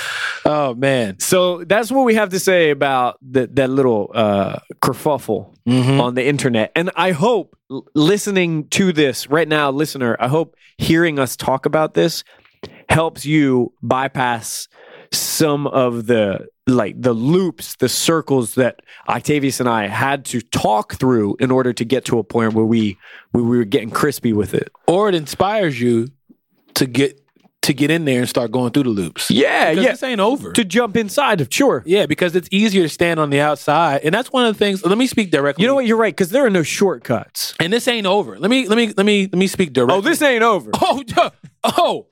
Oh, we know where Rogue One stands. Okay, in the order. All right, don't even get me started. Oh wow. Okay, you know what though? You are black, so I'm gonna let exactly. You're right about that. That's right. Correct. That's right. And I'm gonna put my head down. I'm gonna leave. That's right. I'm sorry for everything my people did. Lando Calrissian. All right. But here's one thing that I want to say. I want to encourage white people to speak in love and in truth and have courage. Engage people from different communities, different cultures, different backgrounds. Engage them in love, in patience, but please don't run. Don't just run. You know what I mean? Like, it's going to take courage. You might not come out on the other side as, it might not be easy, but I want to encourage you to actually engage in conversation. So here's what I would like you to do. If you have relationships with people, ask them if you've offended them. Ask them if you've crossed them. Ask them if you've rubbed them the wrong way. And be open to having a conversation. Seek to understand. You know what I'm saying? Don't just seek to leave with your status intact. You know what I mean? Mm-hmm. So that's what I want to speak directly to men. Look, the women in your life, ask them, have you offended them? Have you crossed them? Have you rubbed them the wrong way? And listen and engage them. You know what I'm saying? Ask them if it makes you feel better. Hey, ask them for permission. You mind if I ask you a couple questions? Mm-hmm. You mind and just communicate that you're trying to understand. Mm-hmm. You know what I mean? If you're straight and if you have people in your life who are from the LGBTQ community, ask them, hey, have I rubbed you the wrong? Have I done something because I'm trying to understand, mm-hmm. And like I said, one of the things you got to understand is it might not go smooth, but you're not entitled to that. Be prepared, to hurt a little bit. But it's all about being patient, love. What's the thing you always say, Adam? Love and curiosity. Love and curiosity. And that's what you want to communicate. Hey, I love you. I'm just curious. I'm trying to understand. Be gracious with me. Be patient with me. Be merciful with me.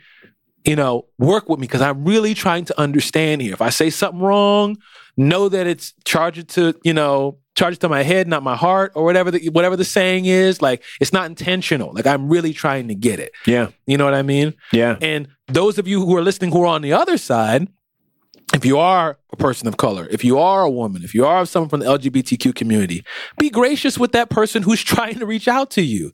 It takes both sides. Mm-hmm. If they say something wild, you know what I mean? Lovingly let them know. Okay, now don't use that word. You know what I'm saying? Or don't say that.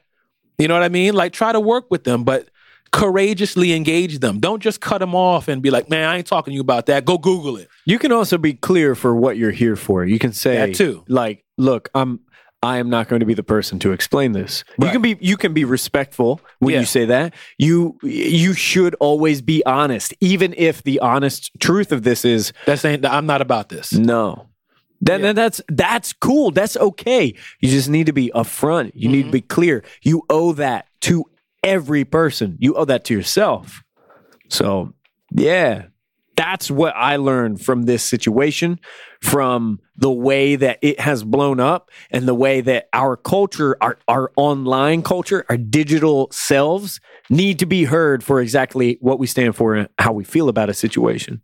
No matter how trivial, and even though it doesn't have to do with me, this conversation, nobody called me about how I feel about the Ancient One. I had opinions, Tilda Swinton, although I guess it's probably a good thing that you called a member of the Asian community. Thank you for the 5 stars and a positive comment, Margaret Cho. Thank you for the 5 stars and a positive comment, Tilda Swinton. Thank you for the 5 stars and the positive comment, Huffington Post. Oh, yeah. Yeah. Jessica Proy. Thank you. Appreciate you. I wish I wasn't so confused when I read your piece, but I understand now. And we're cool. I don't agree. But we're cool. Yeah. I don't agree with you, but there's love. Yeah, that's probably the comic book Junto mantra that's coming on the shirt next. I don't agree with you. I don't agree with you, but we're cool. that sums up. You are completely wrong about the viewing order of the Star Wars films. But hey, man, I love you. Yeah, there's grace for you. Give me that kidney back, though. Yeah, let me get that back. Too late. Okay, that is a long-winded news segment. It always goes long, man. It needed to be said. Yeah. This is the part where we're going to get into talk back. So for this one, we're going to read off a couple tweets. Some fun stuff. Adam's going to lead us through this. This should be good. Okay, I have really been enjoying tweets that are coming across the Comic Book Junto account. I have to shout out first, tie it all the way back to the beginning of the show. And Rogue One. Spoilers for Rogue One. Yes. During this part. If you haven't seen Rogue One, the context of these tweets and cracking jokes about them, we might spoil some stuff. So listen to our one shot. Listen to it. Yes. Watch the movie, listen to the one shot, and then come back and laugh at us. Yes. So okay. Spoilers for Rogue One, 3, 2, 1. Okay. First of all, Octavius has people coming for me. Like I said. I know people. They're after me. And I get comments like this from Z-Block Araya, in which he says, I don't understand why you would weaken an experience that could actually be made much better. Seems negligent. He's calling me negligent. Hey, the truth hurts. He's saying I'm sleeping. I'm sleeping on my watch. Hey, because I'm not praising Rogue One. No, that's not what he's saying. As the substance that imbues Star Wars with significance and value. Listen, why would you weaken an experience? It wasn't as good. It makes the rest of them better. I speak in love and truth. Now that latter part is the important one, the truth. Listen. It is not that which you have built it to be. I tell the truth. It's my power. I'm a truth teller. That's what I understand. You know what I mean? People coming out here from my head. That's because They're trying to put you in the right. You know what? They're evangelists. They're Oh, ambassadors. yeah. You know what Okay. I mean? All They're right. trying to get you. They try to get you right back on the straight and narrow because they see that you're backslidden. Hey, I'm You're out here wandering. I'm on Twitter on my timeline whispering to myself, I am with the force. The force is with me. I'm with the force. You're walking through the The force is timeline. with me. Yeah. Yeah. And people calling after me Base like, Malbus. No! don't do it. No! Get out of there. You know they're coming for. Yeah, but we also have a tweet from @Mel Rhodes. Mel's a friend of mine, and she's got my back in this one. She says, Rogue One episode echoed an almost to blows fight me and my geek friends had. # Team Adam. That's right. A New Hope will always be first. At Mel Rhodes. Listen to me. Oh, Lean in. turn it off, Mel. Lean in close. You were with the Force. Come on in here. And the Force is with you. Listen to what I'm telling you. Mel, you don't mean that. Come on now. You must not have seen Rogue One yet. You out here tweeting. I respect that. You want to get your hot take off. She's my people. And I appreciate that. But Yeah. Mel, come on. You know that episode 3.5, Oh my God. aka Rogue One, needs to go in front of A New Hope. My God. It just makes everything better. It goes together like Legos. No. Yes. Look, Next one. I don't have the power. I don't have the energy. What else we got? We got a tweet from Seventh Power @ Seventh Power. He says, I never heard of Junto before I came across you guys, so thanks for helping me regain the lead. Includes an image in which he has won this game of Words with Friends using the word Junto. Congratulations, Seventh Power. That is the power of the Junto. The Junto will take you there. Where will it take you? The windscreen. Words with Friends. We never knew that we had this much power. The Champions Circle. And then this last one, this is a question for you and I, Ak. And I like this question because it's going to lead us up into our comics for this week. This comes to us from @TheBlurtist. And he says, or she says, or whomever says, after reading The Last Spider-Man and Civil War 2, how do you think Marvel is going to make Captain Marvel likable again? #AskCBJ. Well, I got, what is it? The Mighty Captain Marvel? I got my Mighty Captain Marvel issue 0. Mighty Captain Marvel issue 0. I didn't get a chance to read that yet. Mm-hmm. But man, I've been asking myself that question ever since I've been reading Civil War. How could you not? Spoilers for Civil War 2. Captain Marvel has been written very unlikable in this. And I like it. I like it because this is real. You know, you got people, everybody, we're all bad guys and we all think we're right. You know what I'm saying? Like, and I love the fact that you get Captain Marvel. You get where she's coming from. You get her perspective. You know somebody like that, or you've been that person in a certain situation before where, you know, you got to do something that's not particularly popular, but for a reason that you believe is right. You know what I'm saying? And how are they going to redeem her?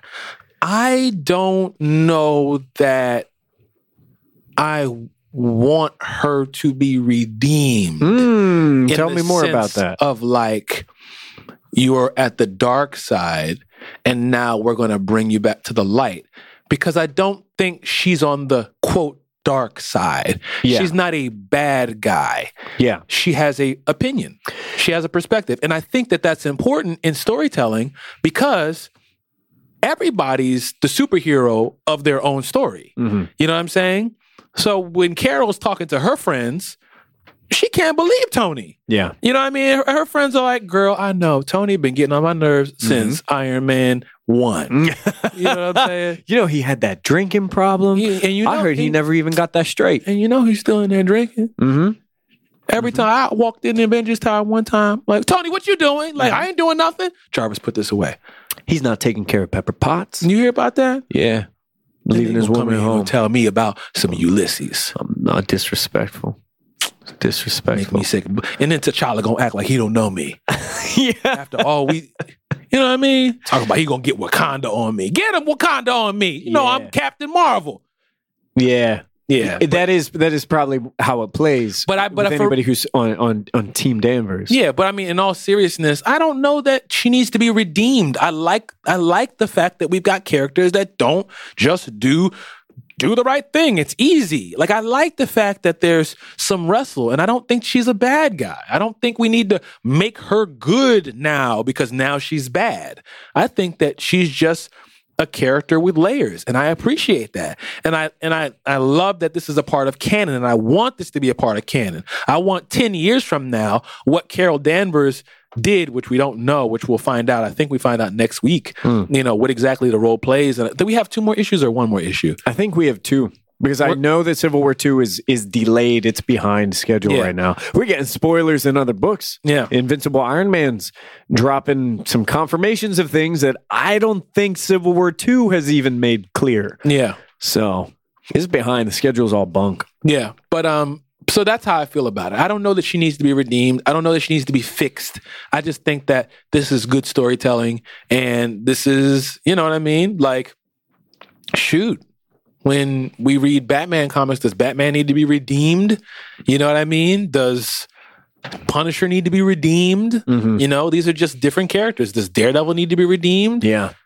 I don't know. You know what I mean? Does Rick need to be redeemed? Like, from Walking Dead, I mean. You know what I mean? So, like, there's layers, and I think that a lot of times superheroes, we want to, like, wrap them in white and put a halo over them. Right, you want to make it easy. You know what I mean? These are the good guys. These are the bad guys. But I like the fact that you're actually torn. It's like Tony and Carol are both your friends. Yeah. And you're in the middle as the reader, and they're both looking at you like, whose side you on? Choose. And you like, I love both of you guys, and I see both of your points. I wish you guys could just get along. Oh, you ain't gonna sit here and act like, you know what I mean? Like, they want you to pick. In a way, that is Power Man and Iron Fist when they're trying desperately to stay out of it. Yeah, because they've seen this happen before.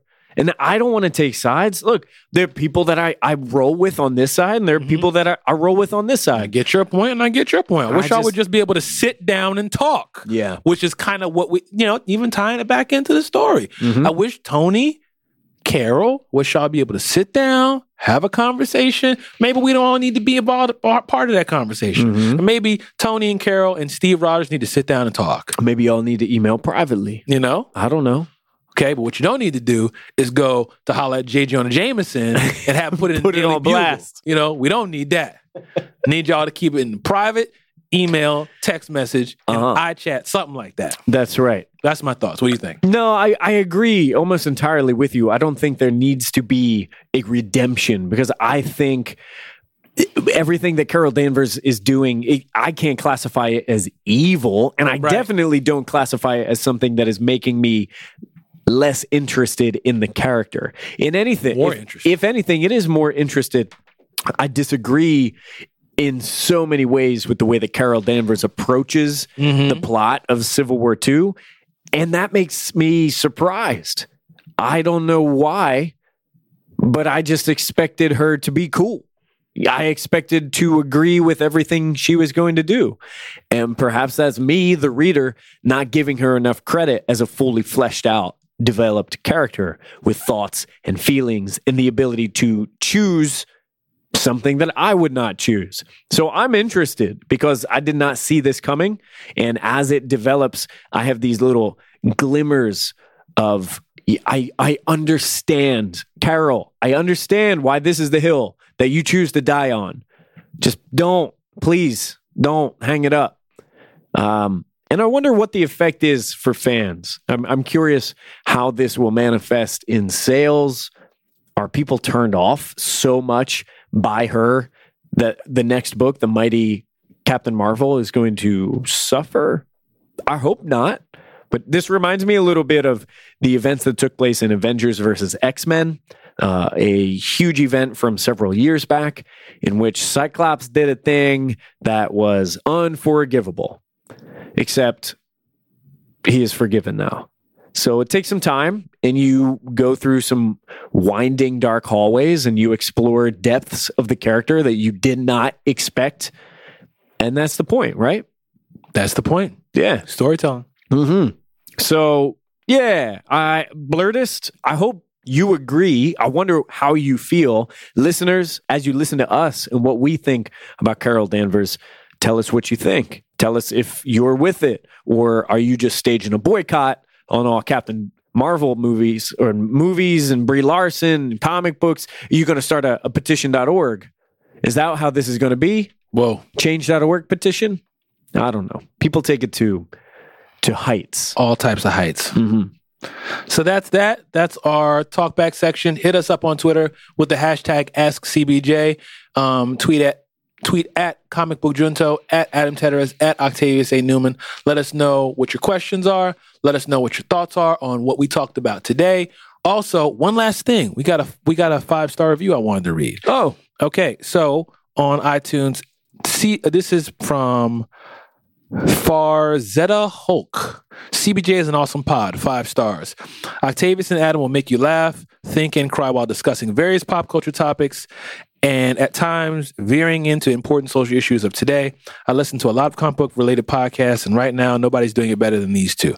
Boom! Hey. 5 stars. Thank you. We appreciate that. Absolutely. Frazetta Hulk. That's nice. I don't even know. Frazetta Hulk, there's Green Hulk, Gray Hulk, Red Hulk. Fuchsia Hulk. Frazetta Hulk. Frazetta Hulk. Yeah. Now I understand all the Hulk situation. Mm-hmm. Mm-hmm. So that's what we got.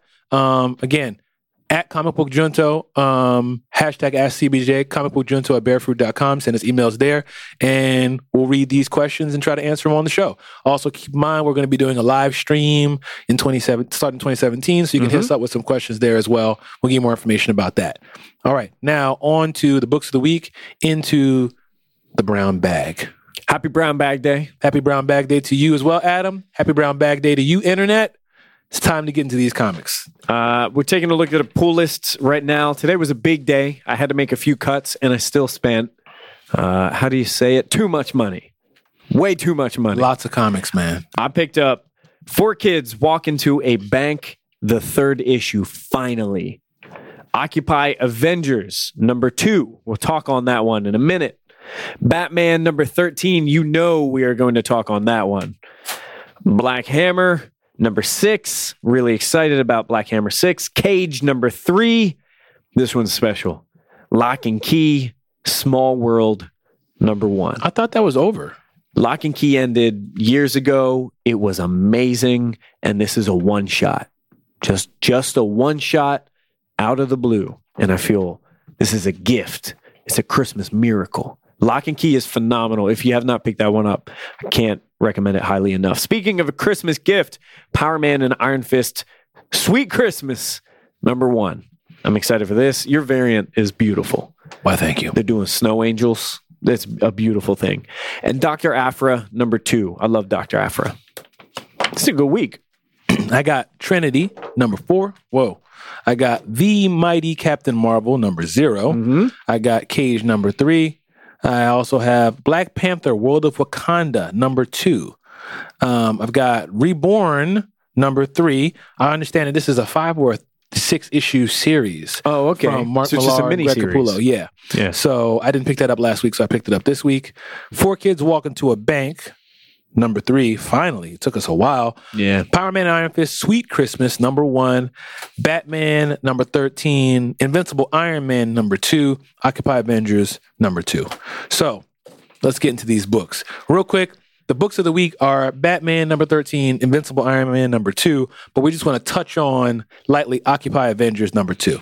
We enjoyed Occupy Avengers number 1 a lot. It was one of our books of the week. This is coming to us from David F. Walker and Carlos Pacheco and several others. And of course, the plot of Occupy Avengers is Clint Barton, Hawkeye, spoilers for Civil War II. We got to go over this. 3, 2, 1. It's your fault. Clint Barton is found not guilty of murder. I don't know exactly what the charges were. Yeah. But he was acquitted and let free for killing Bruce Banner. And he's roaming the United States looking for small problems to solve. Small but serious problems. And he's growing this team of people who do not have abilities, who can help solve things like, what do you do with a community of indigenous people who have no clean drinking water? How do you superhero that? Yeah.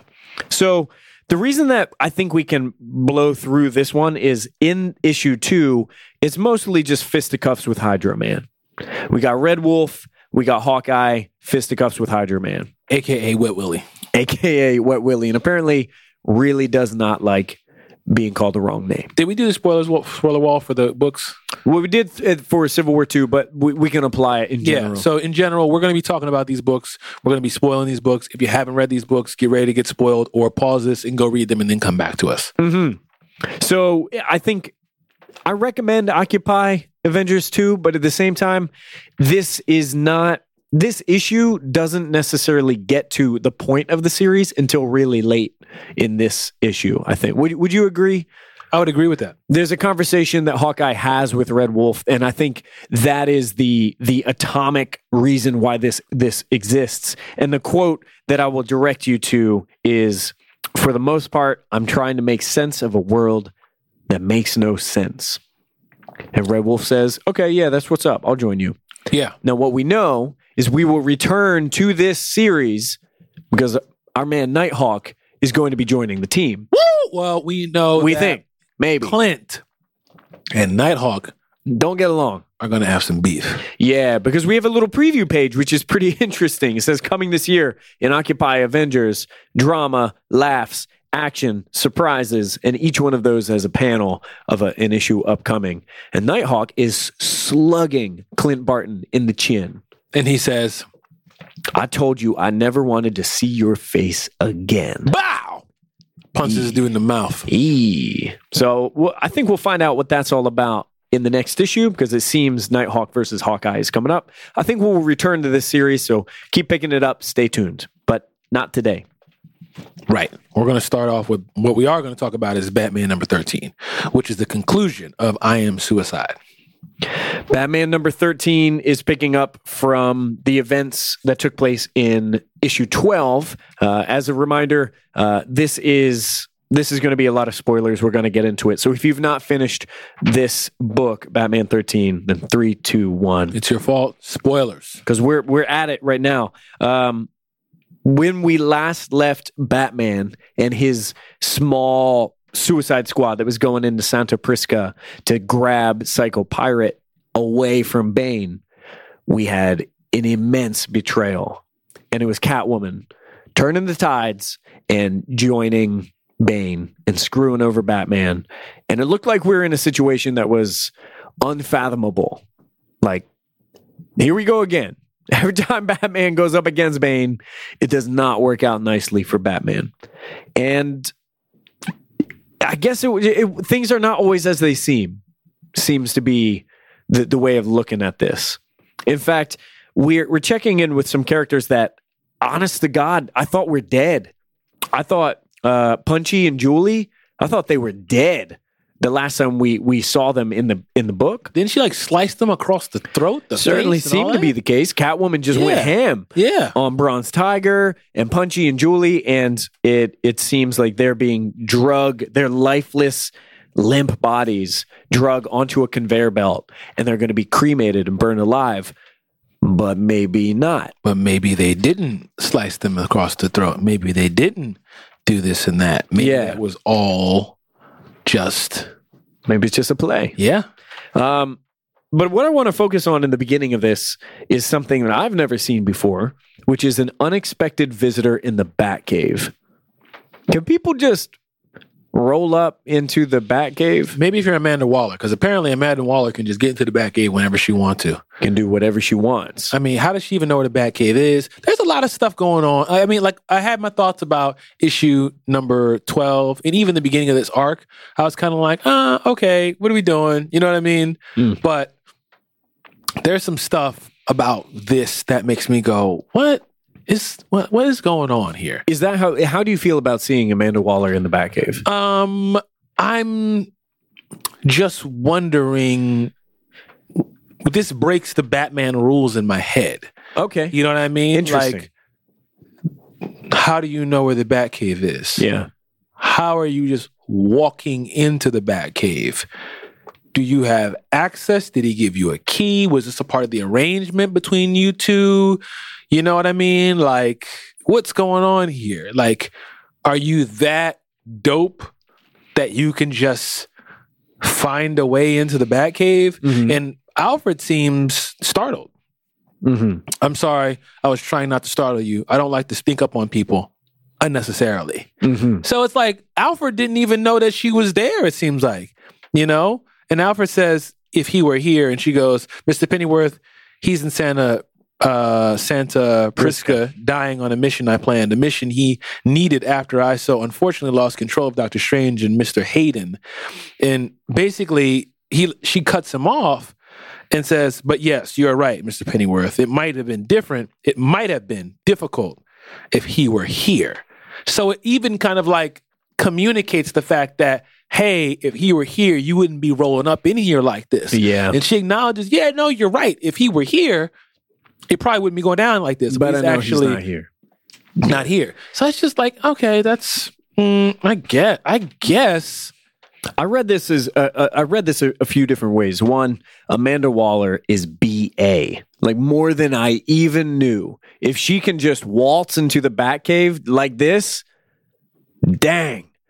And the other thing I think is it has been established before that Batman keeps secrets. And I think back to Scott Snyder's run, I think it was Death of the Family, in which there's a little breakdown in the Bat family because Bruce Wayne is not telling the full truth to the people around him, even to the Bat family. And I think there are a couple of cards that he keeps close to himself and doesn't share around. And maybe this is part of the deal that he struck up with Amanda Waller. Another thing I want to point out, in the scene itself, again, the artwork is phenomenal in this book. But when we enter into the Batcave, you get a peek at some of Batman's vehicles. And the Dark Knight Tumbler is up in there, which I thought was a cool touch. You see, we always get a romp of the Bat Submarine, the Bat Bike, the Bat Copter, the Bat the Bat that. But I like the little wink at the existence of multiple vehicles from different versions of Batman, different Batman stories. So seeing the Tumbler in there, I thought was pretty dope. I like that. Yeah, I like that. Yeah. So what's happening in this book basically is Bane saying some stuff and saying like, look, ultimately, you're coming after me, looking for me, because at the end of the day, you're weak and you want to die, but you can't kill yourself. So you come to me. I am suicide. You come to me because you want me to kill you. I did the same thing. I came looking for you because I wanted you to kill me. You know what I'm saying? Mm-hmm. So Bane's talking trash, beating up on Batman. We got Bronze Tiger, who's like, look, I need some venom. Hook me up. We got what's the ventriloquist, who's just kind of standing the same place that Catwoman left him. Yeah. And we got Bane just thrashing and putting Batman in a cradle and suplexing him. First of all, you need to know something about wrestling. You know what I mean? To be able to draw that. Like, that's an official thing. Like, that's Olympic. That's Olympic wrestling stuff. That's not just some old regular stuff. A cradle into a suplex, that's real. Yeah. So shout out to the illustrator on that, or the writer, whoever put that in there, but that's dope. So we still got ventriloquist hanging out, chilling, looking at his watch. We got Bronze Tiger shooting up with the venom, and then we've also got Punchy and what's her face? Punchy and Julie, who are on the conveyor belt. And they wake up. Yeah, they get up. I guess they're not dead. And we have Catwoman with a little smirk on her face. Mm-hmm. Batman talking trash, beating him up. You know what I'm saying? I mean, Bane's beating him up, and he picks Batman up and he says, all you have to do is tell me you want to be happy. Now, it's interesting the way he's writing. There's a lot of ... It's almost like, tell me what to be happy. Yeah. Tell me you want to be brave. Yeah. Tell me you want to know.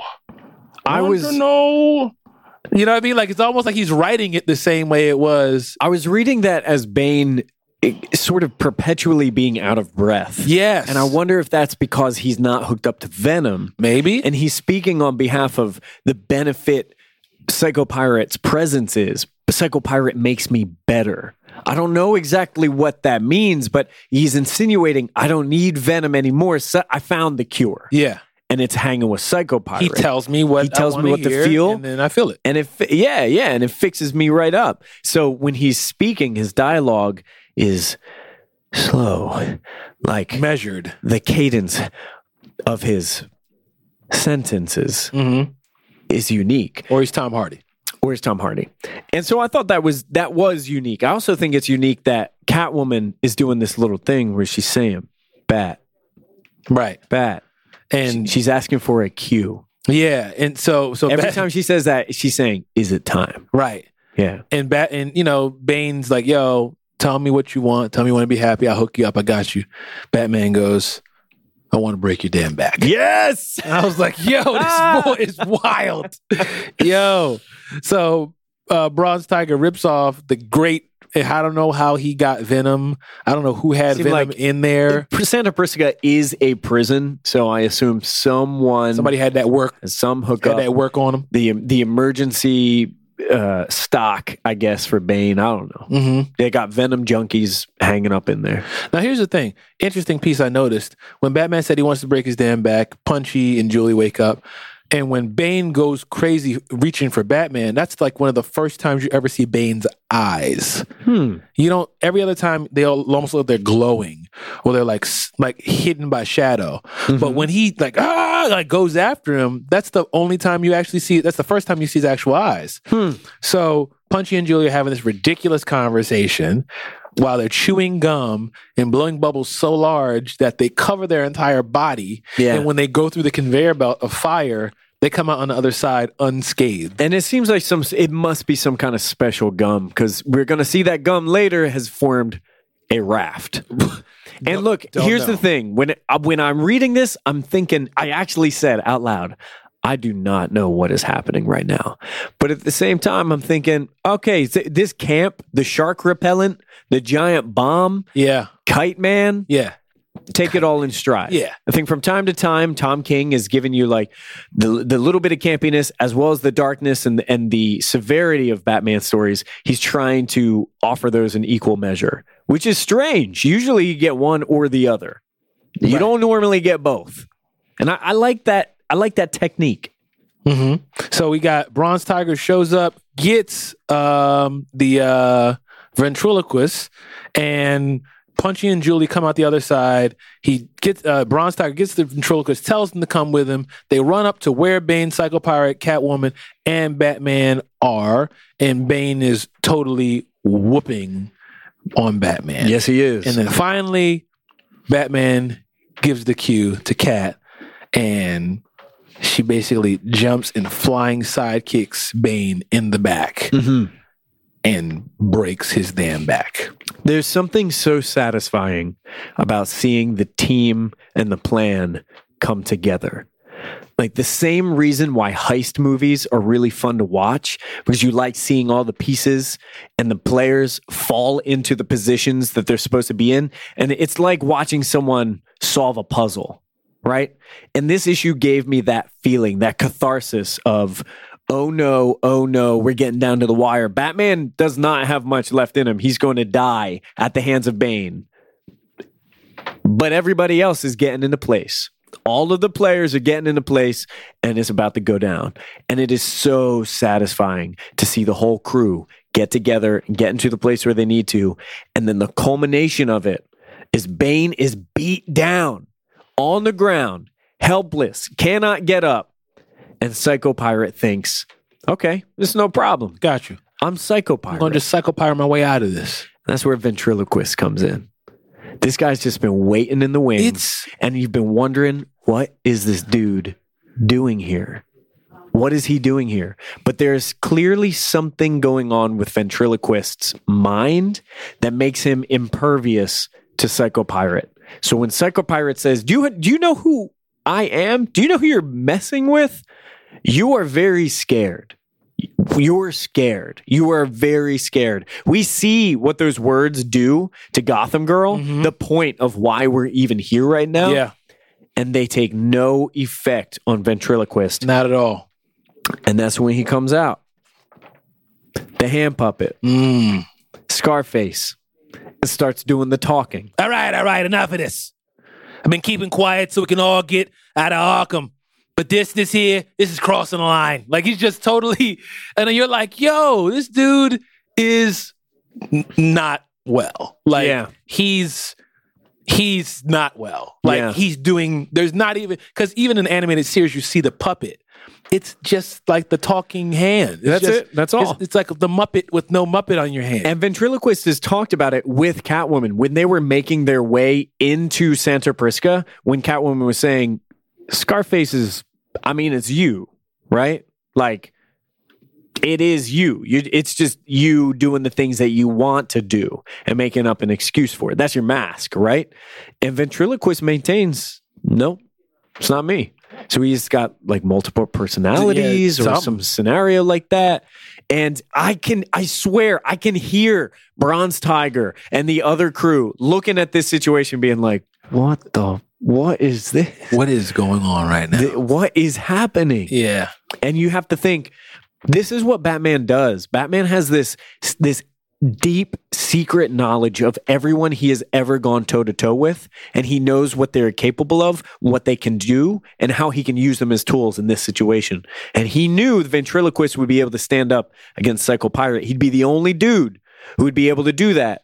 And before Scarface goes nuts, before you even let him out of the cage, Bronze Tiger says, "Hey, Ventriloquist," and knocks him cold. Just as kind of like, hey, we got to protect ourselves here. Because if Scarface stays on the scene, then none of us are going to be in good shape. And they make the escape. This felt like a heist movie. Yeah. This whole arc felt like a heist movie. But you mentioned something before we recorded, and you said, this didn't feel quite like Tom King to you. Yeah, this didn't feel as smart. Okay. It didn't feel as clever. Mm-hmm. Not like Tom King's not smart, but it didn't feel as clever as the other books. The reason being because you want me to believe that Batman knew all of this was going to happen and he planned all of this and all of this was like, yeah. And then, Catwoman's going to do this and that. But when you think about it, they all orchestrated it. It wasn't like anything was out of whack. Like Catwoman put Punchy and Julie down. Like nobody shot them. Like she put them down. Mm-hmm. She put Bronze Tiger down as well. She got, Bane to believe that she was on her side. You know what I mean? So it was part of me that was kind of like, okay, I guess. You know what I mean? Like you got to just accept he's Batman. Because that's literally what Bronze Tiger says. Like, look, we got him to just give us Psycho Pirate, like that's it. This is the end. It can't be like this is impossible. And then Catwoman goes, "Oh, Bronze Tiger, don't you know it's not impossible? It's Batman." And that's really like what you just have to just accept. Like, yeah, it's kind of unbelievable, but that's the thing. The greatest detective. Like I'm 27 steps ahead of everybody, and I'm willing to put myself through hell and high water and put myself in harm's way to get done what needs to get done because I'm Batman. I'm just other. You know what I mean? I'm not like everybody else. You can't compare me to everyone else. I love that because it falls in line with the theory that I had about previous issues. All of the issues that it took to get to this one, the ones in which Batman was flinging himself in front of open fire, guns that were clearly going to shoot him and put him down. But in the panel, that was not the case. I know that was something that bothered you and it bothered other people. But the way that I kept seeing this is an illustration of Batman doing something that is not possible. And yes, it is excessive. But when I'm looking at it, what I'm seeing is not possible. And somehow Batman still survives. So I think this is interesting to me because I remember when Tom King did that issue with Calendar Man. Do you remember that issue? Mm-hmm. The very early stuff, right? The first Rebirth Batman. And it was a commentary on Batman stories being cyclical and why Batman keeps fighting over and over, season through season, even though it's crazy. But this is what he does. So it seems more like a commentary of the stuff that makes a Batman story. And I think this is that. Batman does things that are not possible. And this felt like an illustration of that. And you mentioned Bane's eyes, by the way. Yeah. Psycho Pirate is out of the picture and Bane starts screaming for Venom. So he's going to get hooked up again. But take a look at that last panel. I'm going to flip to it right now. Yeah. You got pupils, iris, his full eyes are on display. Yeah. Whereas the first time that we saw them in the book, they were just blank white. Yeah. So I think those little illustration tricks are interesting. Like maybe he was under the influence of Psychopirate and those eyes are glazed over, and perhaps that's how you can see it. Maybe that's a little clue that we should look for in upcoming books. Maybe. I loved this arc, and it did feel a little less poetic than some of Tom King's other stuff, but I think it felt smart in that I see commentary about the stuff that makes Batman, Batman. And I really enjoy it for that. That's that. So that is Batman number, what was that, 13? Yeah, 13. Up next, Bat and Cat is the next arc that's coming afterwards. So we're going to continue reading that. And the next book we have for our book of the week is Invincible Iron Man number 2, aka Riri Williams. So this book is fun. Well, but let's make sure we put a little, it is fun. Yes. But at the same time, it is sad. Yes. As Pee Wee Herman says, it's been real and it's been fun, but it hasn't been real fun because there's a lot of real in this book and there is a lot of fun. And by the end of it, I keep thinking, especially thinking about Spider-Man, Brian Bendis, Miles Morales, Spider-Man, there's a lot of deep stuff taking place. There's a lot of exercising demons in this one, and we're seeing reality in a way that is brutal. Yeah. And I like it because this is a good way of like building up who this character is, because this is a new character for us. Yeah. So we're getting a chance to actually get introduced to who this person is, and this is our version of this is her version of the radioactive spider. This is her version of the Weapon X program. This is her version of, the gamma rays. You know what I mean? Like, this is what happened. This is her backstory. This is her frozen in the ice and then I'm thawed out a bunch of years later. And we need that to understand who is Riri Williams, where does she come from, and who are we dealing with right now. Very, very hard spoiler warning right now, because this book spoils some things that take place in Civil War II that not even the core Civil War II stories have confirmed yet. So I want to put this out here. Spoiler warning, seriously obey it. Join us if you've read the issues of Civil War II and Invincible Iron Man 3, 2, 1. It's your fault. Yeah. All right, so here's Riri talking to us. The Iron Man is dead. I had to say it. Apparently he's dead. Confirmed. Because Riri says, I liked you more when you were alive. And he says, you didn't really know me then. And now he's just an AI. And I was like, I didn't even know Tony was dead. I didn't even have time to say goodbye. What's happening right now? You all right? Yeah, I'll be okay. Okay. All right. Glad you got a chance to get that out. I just needed to say some things. That's important. I miss you, Tony. I'm sure he doesn't care. So this is Riri talking to us. She says, hi. Okay, hey, so Tony Stark is alive. He's not dead. He's alive. And, well, actually, he downloaded his consciousness into an artificial intelligence matrix. And the artificial intelligence matrix showed up at my house. The techno ghost of Tony Stark is haunting me. It wants to help me become a superhero. Do you hear what I'm saying? The dude downloaded himself into a program so he could never actually really die. The ego on this dude. Seriously. I should look into that. Maybe I need to do that. Man, how is a not Tony Stark going to train me? So that's like the intro. Riri is like talking into a camera. Like, you get the idea that she's recording and documenting her experience kind of thing. Like Captain's Log kind of thing. So, and the beginning of this is Riri floating above the city with almost every Iron Man suit that you can think of surrounding her and just going ham sandwich on her. Just attacking, shooting, punching, all that kind of stuff. And you hear Riri talking to the AI Tony Stark. And they're going back and forth. And Riri's basically saying, look, this is how you're going to train me? Like, what is this teaching me? And Tony's saying, look, you got to be ready for anything. You got to be ready for this and that. He's not pulling punches. Oh, no. She cracks the joke. She goes, this is child abuse, right? Technically child abuse. He's like, no, not if it's training. Yeah. So, like, they're just going for it. They're beating up on her. it's a fun scene to look at. It's fun to see all these Iron Men punching and shooting and seeing her like fly away. And one of the things that, she does is start flying away, like trying to get away from all of the Iron Men. And when you turn the page, we see Chicago 2 years ago, and we see her with her friend in the garage, and they're talking about how Riri has seen The Little Mermaid, but her friend has never seen it. Yeah. And she's like, The Little Mermaid. Everybody has that friend. Yeah. They're like, what do you mean you have not?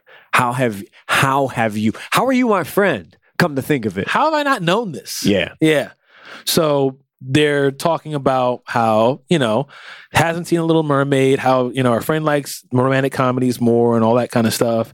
And ultimately, I think there's a guy that she likes and she wants Riri to say something to the guy. Is that what you got from it too? Yeah, it seemed to be. I think Riri was kind of pretending to not be present for it, but maybe there's a competing crush situation. Yeah, but it's friends talking to friends about like, do you think this person is going to be here? Yeah. Are you excited about it? Like I am. That dude is so cool. I've had this conversation with friends of mine. Yeah, we're like, do you think Ashley's going to come to the picnic? No reason, but do you care about that? Do you like Ashley? Do you like it? No, I just wanted I mean, like, if she's there, I would say what's up. So this seems that the pitch is right for their age. Yeah. So, and ultimately her friend is saying, listen, if he's there, introduce me. I need you to have my back. And Riri's like, yeah, I got your back. And she's like, promise me you got my back. She's like, I got your back. And then it's like, what are you making? Mm-hmm. Riri says a rocket pack because she wants to fly. Yeah. And, she's like, don't you want to fly? So then her friend's like, not even a little bit. She goes, I'm going to fly. And like that stuff to me is special. Like I like the fact that we have a young black woman, young black girl who is sitting here in her garage working on stuff and says something definitive like, I'm going to fly. Like, I'm going to do this. That's dope. But then you turn the page and she's literally plummeting out of the sky, screaming at the top of her lungs, and then says, stop screaming. Don't let him hear you scream. And the AI Tony goes, I can hear you talking to yourself. That's kind of sort of more embarrassing. You know what I mean? Like, she's screaming and then telling herself not to scream. And then the AI is like, I can hear you. So again, more fighting. People are starting to gather now. People are looking, and one of the Iron Men take her underwater and start talking and saying, hey, how are your seals? It's important. We got to make sure that your seals are where they're supposed to be. And, it says, you have to be ready for anything. You got to be ready for any situation. Yeah. And then we turn the page again 2 years later. And if you read Invincible Iron Man #1, you saw what happened at the picnic. You saw that there was a drive-by shooting and two people were shot. Mm-hmm. Now, we assume when two people were shot that they died, but we see 2 years ago, Riri and her mother at the hospital. It seems like a doctor comes out and lets Riri's mother know, your husband didn't make it. The bullet did just too much.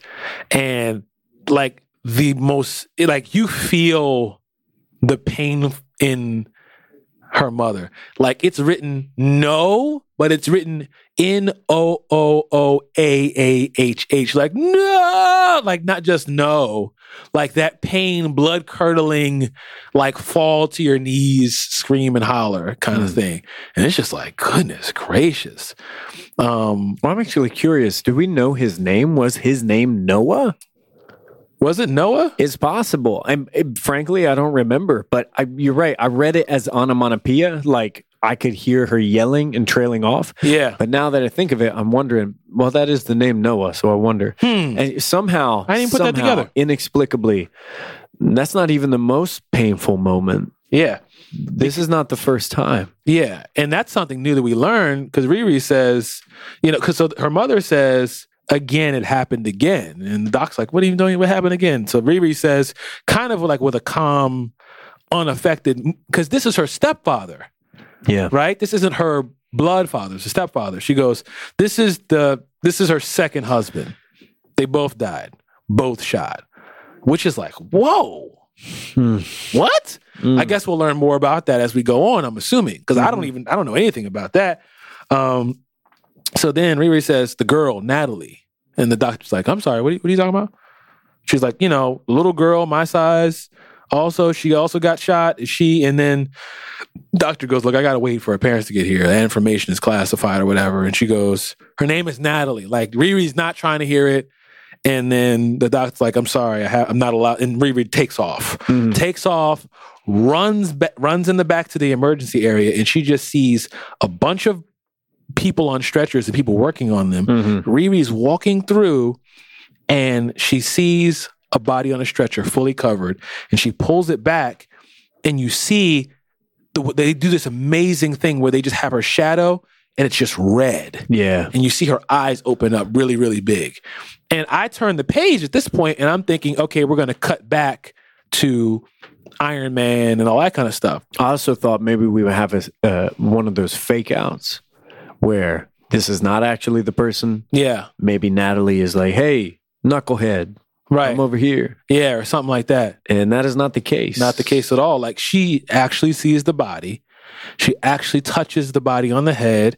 And she goes, oh, no, I love you so much. Don't do this. Because the thing is, like, in the other scene of 2 years ago, they're saying, I love you. You know what I mean? All that kind of stuff. And Riri just, gets so upset. They're pulling her off. She's saying, no, don't touch her. They're pulling her back and all that kind of stuff. And then we hear Tony's voice again. You can't just run away. Yeah. Which is interesting because it's like you're seeing the flashes go back and forth. Like, you can't run away from your problems. You can't run away from this issue, I would assume. And, we see Riri just flying away. Well, it looks like she's just flying further and further and further away. And all of the different Iron Men are flying after her. And, Tony's like, look, the more you run, the more difficult the training program is going to get, and then that's when Riri goes, I swear to Thor, I liked you more when you were alive. And Tony goes, you barely knew me then. Yeah. And also, no offense, but my armors make your armor look like it was slapped together with foam core. You know what I mean? Like foam core. And it's funny that he says foam core because that is something that a lot of people use who do cosplay. So when he's saying foam core, that is very much a nod to, what are you wearing? Cosplay outfit? Yeah. Like, are you an Iron Man? What are you? Yeah. Yeah, I thought that was something. So we flip back again. We're 2 years back again. And Riri and her mother are sitting on their sofa. It looks like they're talking to a detective or something like that. And, ultimately he's asking questions. I know you're sad. I know you're upset. You'd really do your husband some justice if you could tell me if you saw anything. Did you see anybody's face? So and so and so. And her mom's like, look, all I saw was the gun and the bullets. I didn't get a chance to see anybody's face. So the cop's like, look, I'm going to take you down to the precinct, have you look at some mugshots or whatever. And in the background, there's a TV that's on. And Riri's really not paying attention to what this cop is saying. What Riri's doing is watching the TV, and what she sees on the TV is, superheroes flying around. What she sees on the TV is a cameo of one of my favorite bad guys. Who's that? Stiltman. Stiltman, who wears the suit, who makes his legs real long. Wow. Stiltman sucks. And Stiltman is so funny to me. I think back to some of my favorite Daredevil issues that were written by Mark Waid when Daredevil was going up against Stiltman, and Stiltman is ridiculous. So I like that little cameo in there. But yeah, Riri is fixated on heroes. Yeah, she sees Iron Man, she sees Thor, she sees Spider-Man, and she then asks a question to the cop. She goes, I have a question. Cop says, yes. How am I still alive? And it's just like, what? Like, how was he supposed to answer that? Yeah. And she says, why Natalie, not me? Why my stepdad, not my mom? And the cop goes, well, it was random. I don't know what to say. And Riri is not even looking at him. She's looking at the TV. She sees Iron Man talking to the press and cameras flashing, all that kind of stuff. Yeah. And then we see Tony's voice. This isn't the answer. So she's flying away. And ultimately what she did was she took the time while she was flying away to put a virus in through a Trojan horse and basically like messed up the neural network that all the Iron Men were on, and they all plummet into the ocean, and then she's celebrating. Yeah, she outsmarted AI Tony Hawk Stark. Right.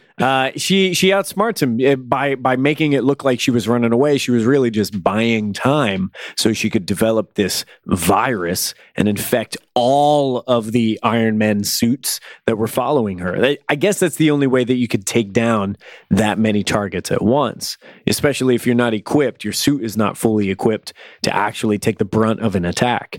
So it was very clever. And I wonder if those are the sorts of tactics we'll see Riri Williams employ as she's fighting bad guys. Maybe she'll be like more of a hacker type, maybe, than just all firearms and such. Maybe. But we still haven't seen this new suit that we see her in, so I'm sure that we're gonna be able to get an idea of what her fighting tactic is, because Tony was talking about her fighting tactics and what she did in Civil War. You know, we don't know what she did, but Tony says, "Look, you won by the skin of your teeth," but you know, Riri was like, "But I still won, though."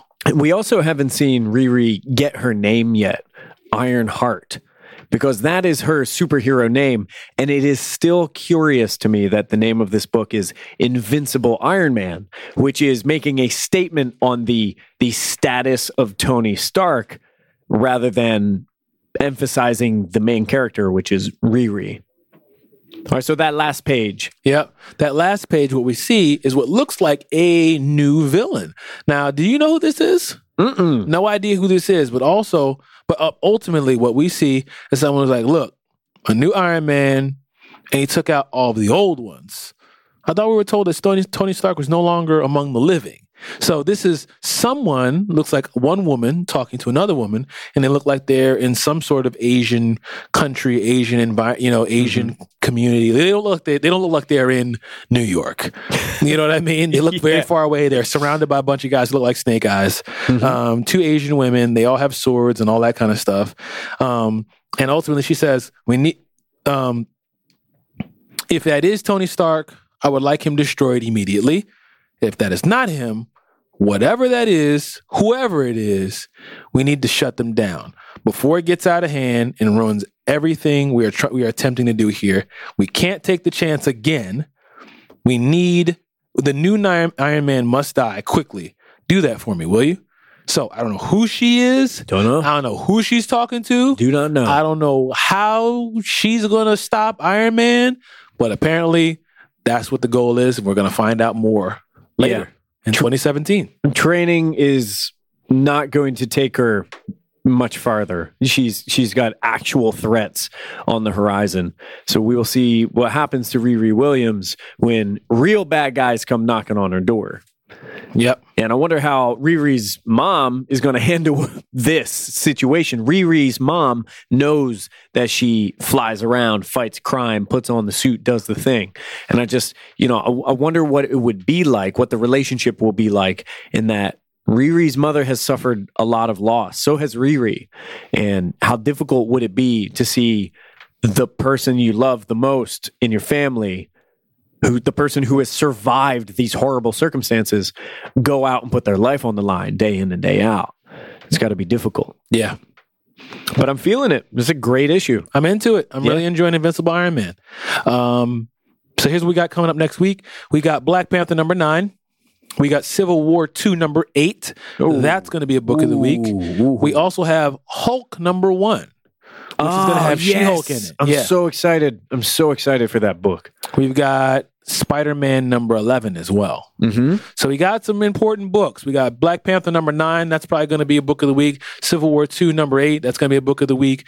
Spider-Man number 11, probably a book of the week. And Hulk number 1 can be some sort of honorable mention. We can touch on that maybe. Yeah. We'll see. But those are the 4 main books that I would point out. Other stuff that's coming out: Dark Knight 3, The Master Race number 7. Who knows what the heck? I will believe it when I see it. When it is in my hands, I will believe that. I have no clue what's going on with this book. Don't know. Rocket Raccoon number 1, Southern Bastards number 16. Yes. So there's some stuff coming out next week, so check it out. But main things to focus on: Black Panther number 9, Civil War 2 number 8, Hulk number 1, and Spider-Man number 11. We got to get in that Spider-Man number 11. Yes, we do. And that Civil War. Yes, we do. All right. So, episode 52.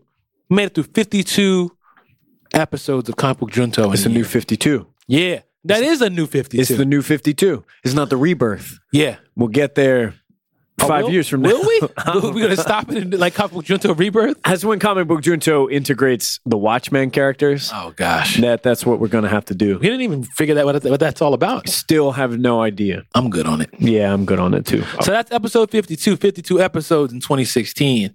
So, yeah. Yeah. If you are listening to this right now, you are probably a couple of days away from Christmas. If you observe the holiday, Merry Christmas to you. Merry Christmas to you. Regardless of what you observe, Happy Hanukkah. Happy Hanukkah. Merry Christmas, Hanukkah, Kwanzaa to you. All of them. Every single one. Get it. We hope you're enjoying time with your family. We hope you get a ton of comic books. Yes. If you do gift giving, we hope you give a bunch of comic books. Yes. Hopefully next week, just after, or maybe just before the new year, we'll talk about some of our favorite books from 2016. There were so many of them. I'm going to have to start looking at that right now. Another thing I want to do 2017, comic book drive. Yes. Yeah, absolutely. Internet, we need to donate these comics to people who I don't know what I'm doing with these comics. What are we going to do with all these comics? These paperweights are made of paper. I don't know what to do with this. Let's figure out a way to give these away to kids, to people, to kids, ideally, who would be able to benefit from them. Kids who don't have the money to buy them. Kids who would be able to appreciate these characters because let's say you buy 10 comics, 5 comics a week, 52 weeks a year, 5-10 years. Where are you going to put all them things? That's a lot of books. Where are you going to put those? That is a lot. And I know a lot of y'all buying more than 5 books. Yeah, no doubt. I know I am. Today I did. Yeah. Absolutely. So, I mean, and when's the last time you read comic books from 2015? Nah, not happening. 2014. Yeah. 21 Savage. That's not. No, 21. 21 Savage. 21. AKA Finn Godzilla. Wow. Okay. Yeah. Now we're getting back into that Star Wars. Yeah. That's good. I like Finn Godzilla. That's all right. It's all right. All right. So that's episode 52. We ready to get up out of here. It's late. Yeah, it is. You got anything else? No, I think that's everything. I hope you have a great holiday. Octavius, Merry Christmas to you. Merry Christmas to you as well. I'll see you when it is done. Adam, thank you for your 5 stars and your positive comment. Any old time, my friend. Listen, if you're listening to this show, subscribe, rate, review, leave us 5 stars and a positive comment on iTunes. Follow us on SoundCloud. Leave comments as you're listening. Listen on Overcast. Listen on Google Play. Refer a friend. Tweet at us, at Adam Teteris, at Octavius A. Newman, #AskCBJ, comicbookjunto@bearfruit.com. The website for the Comic Book Junto merch is in the show notes. Check that out. We love talking to you guys on Twitter. That's been super fun. We love you guys, and thank you so much for walking with us, listening to us for 52 episodes. We appreciate you guys. We love y'all. It's been episode 52. Until next time, peace.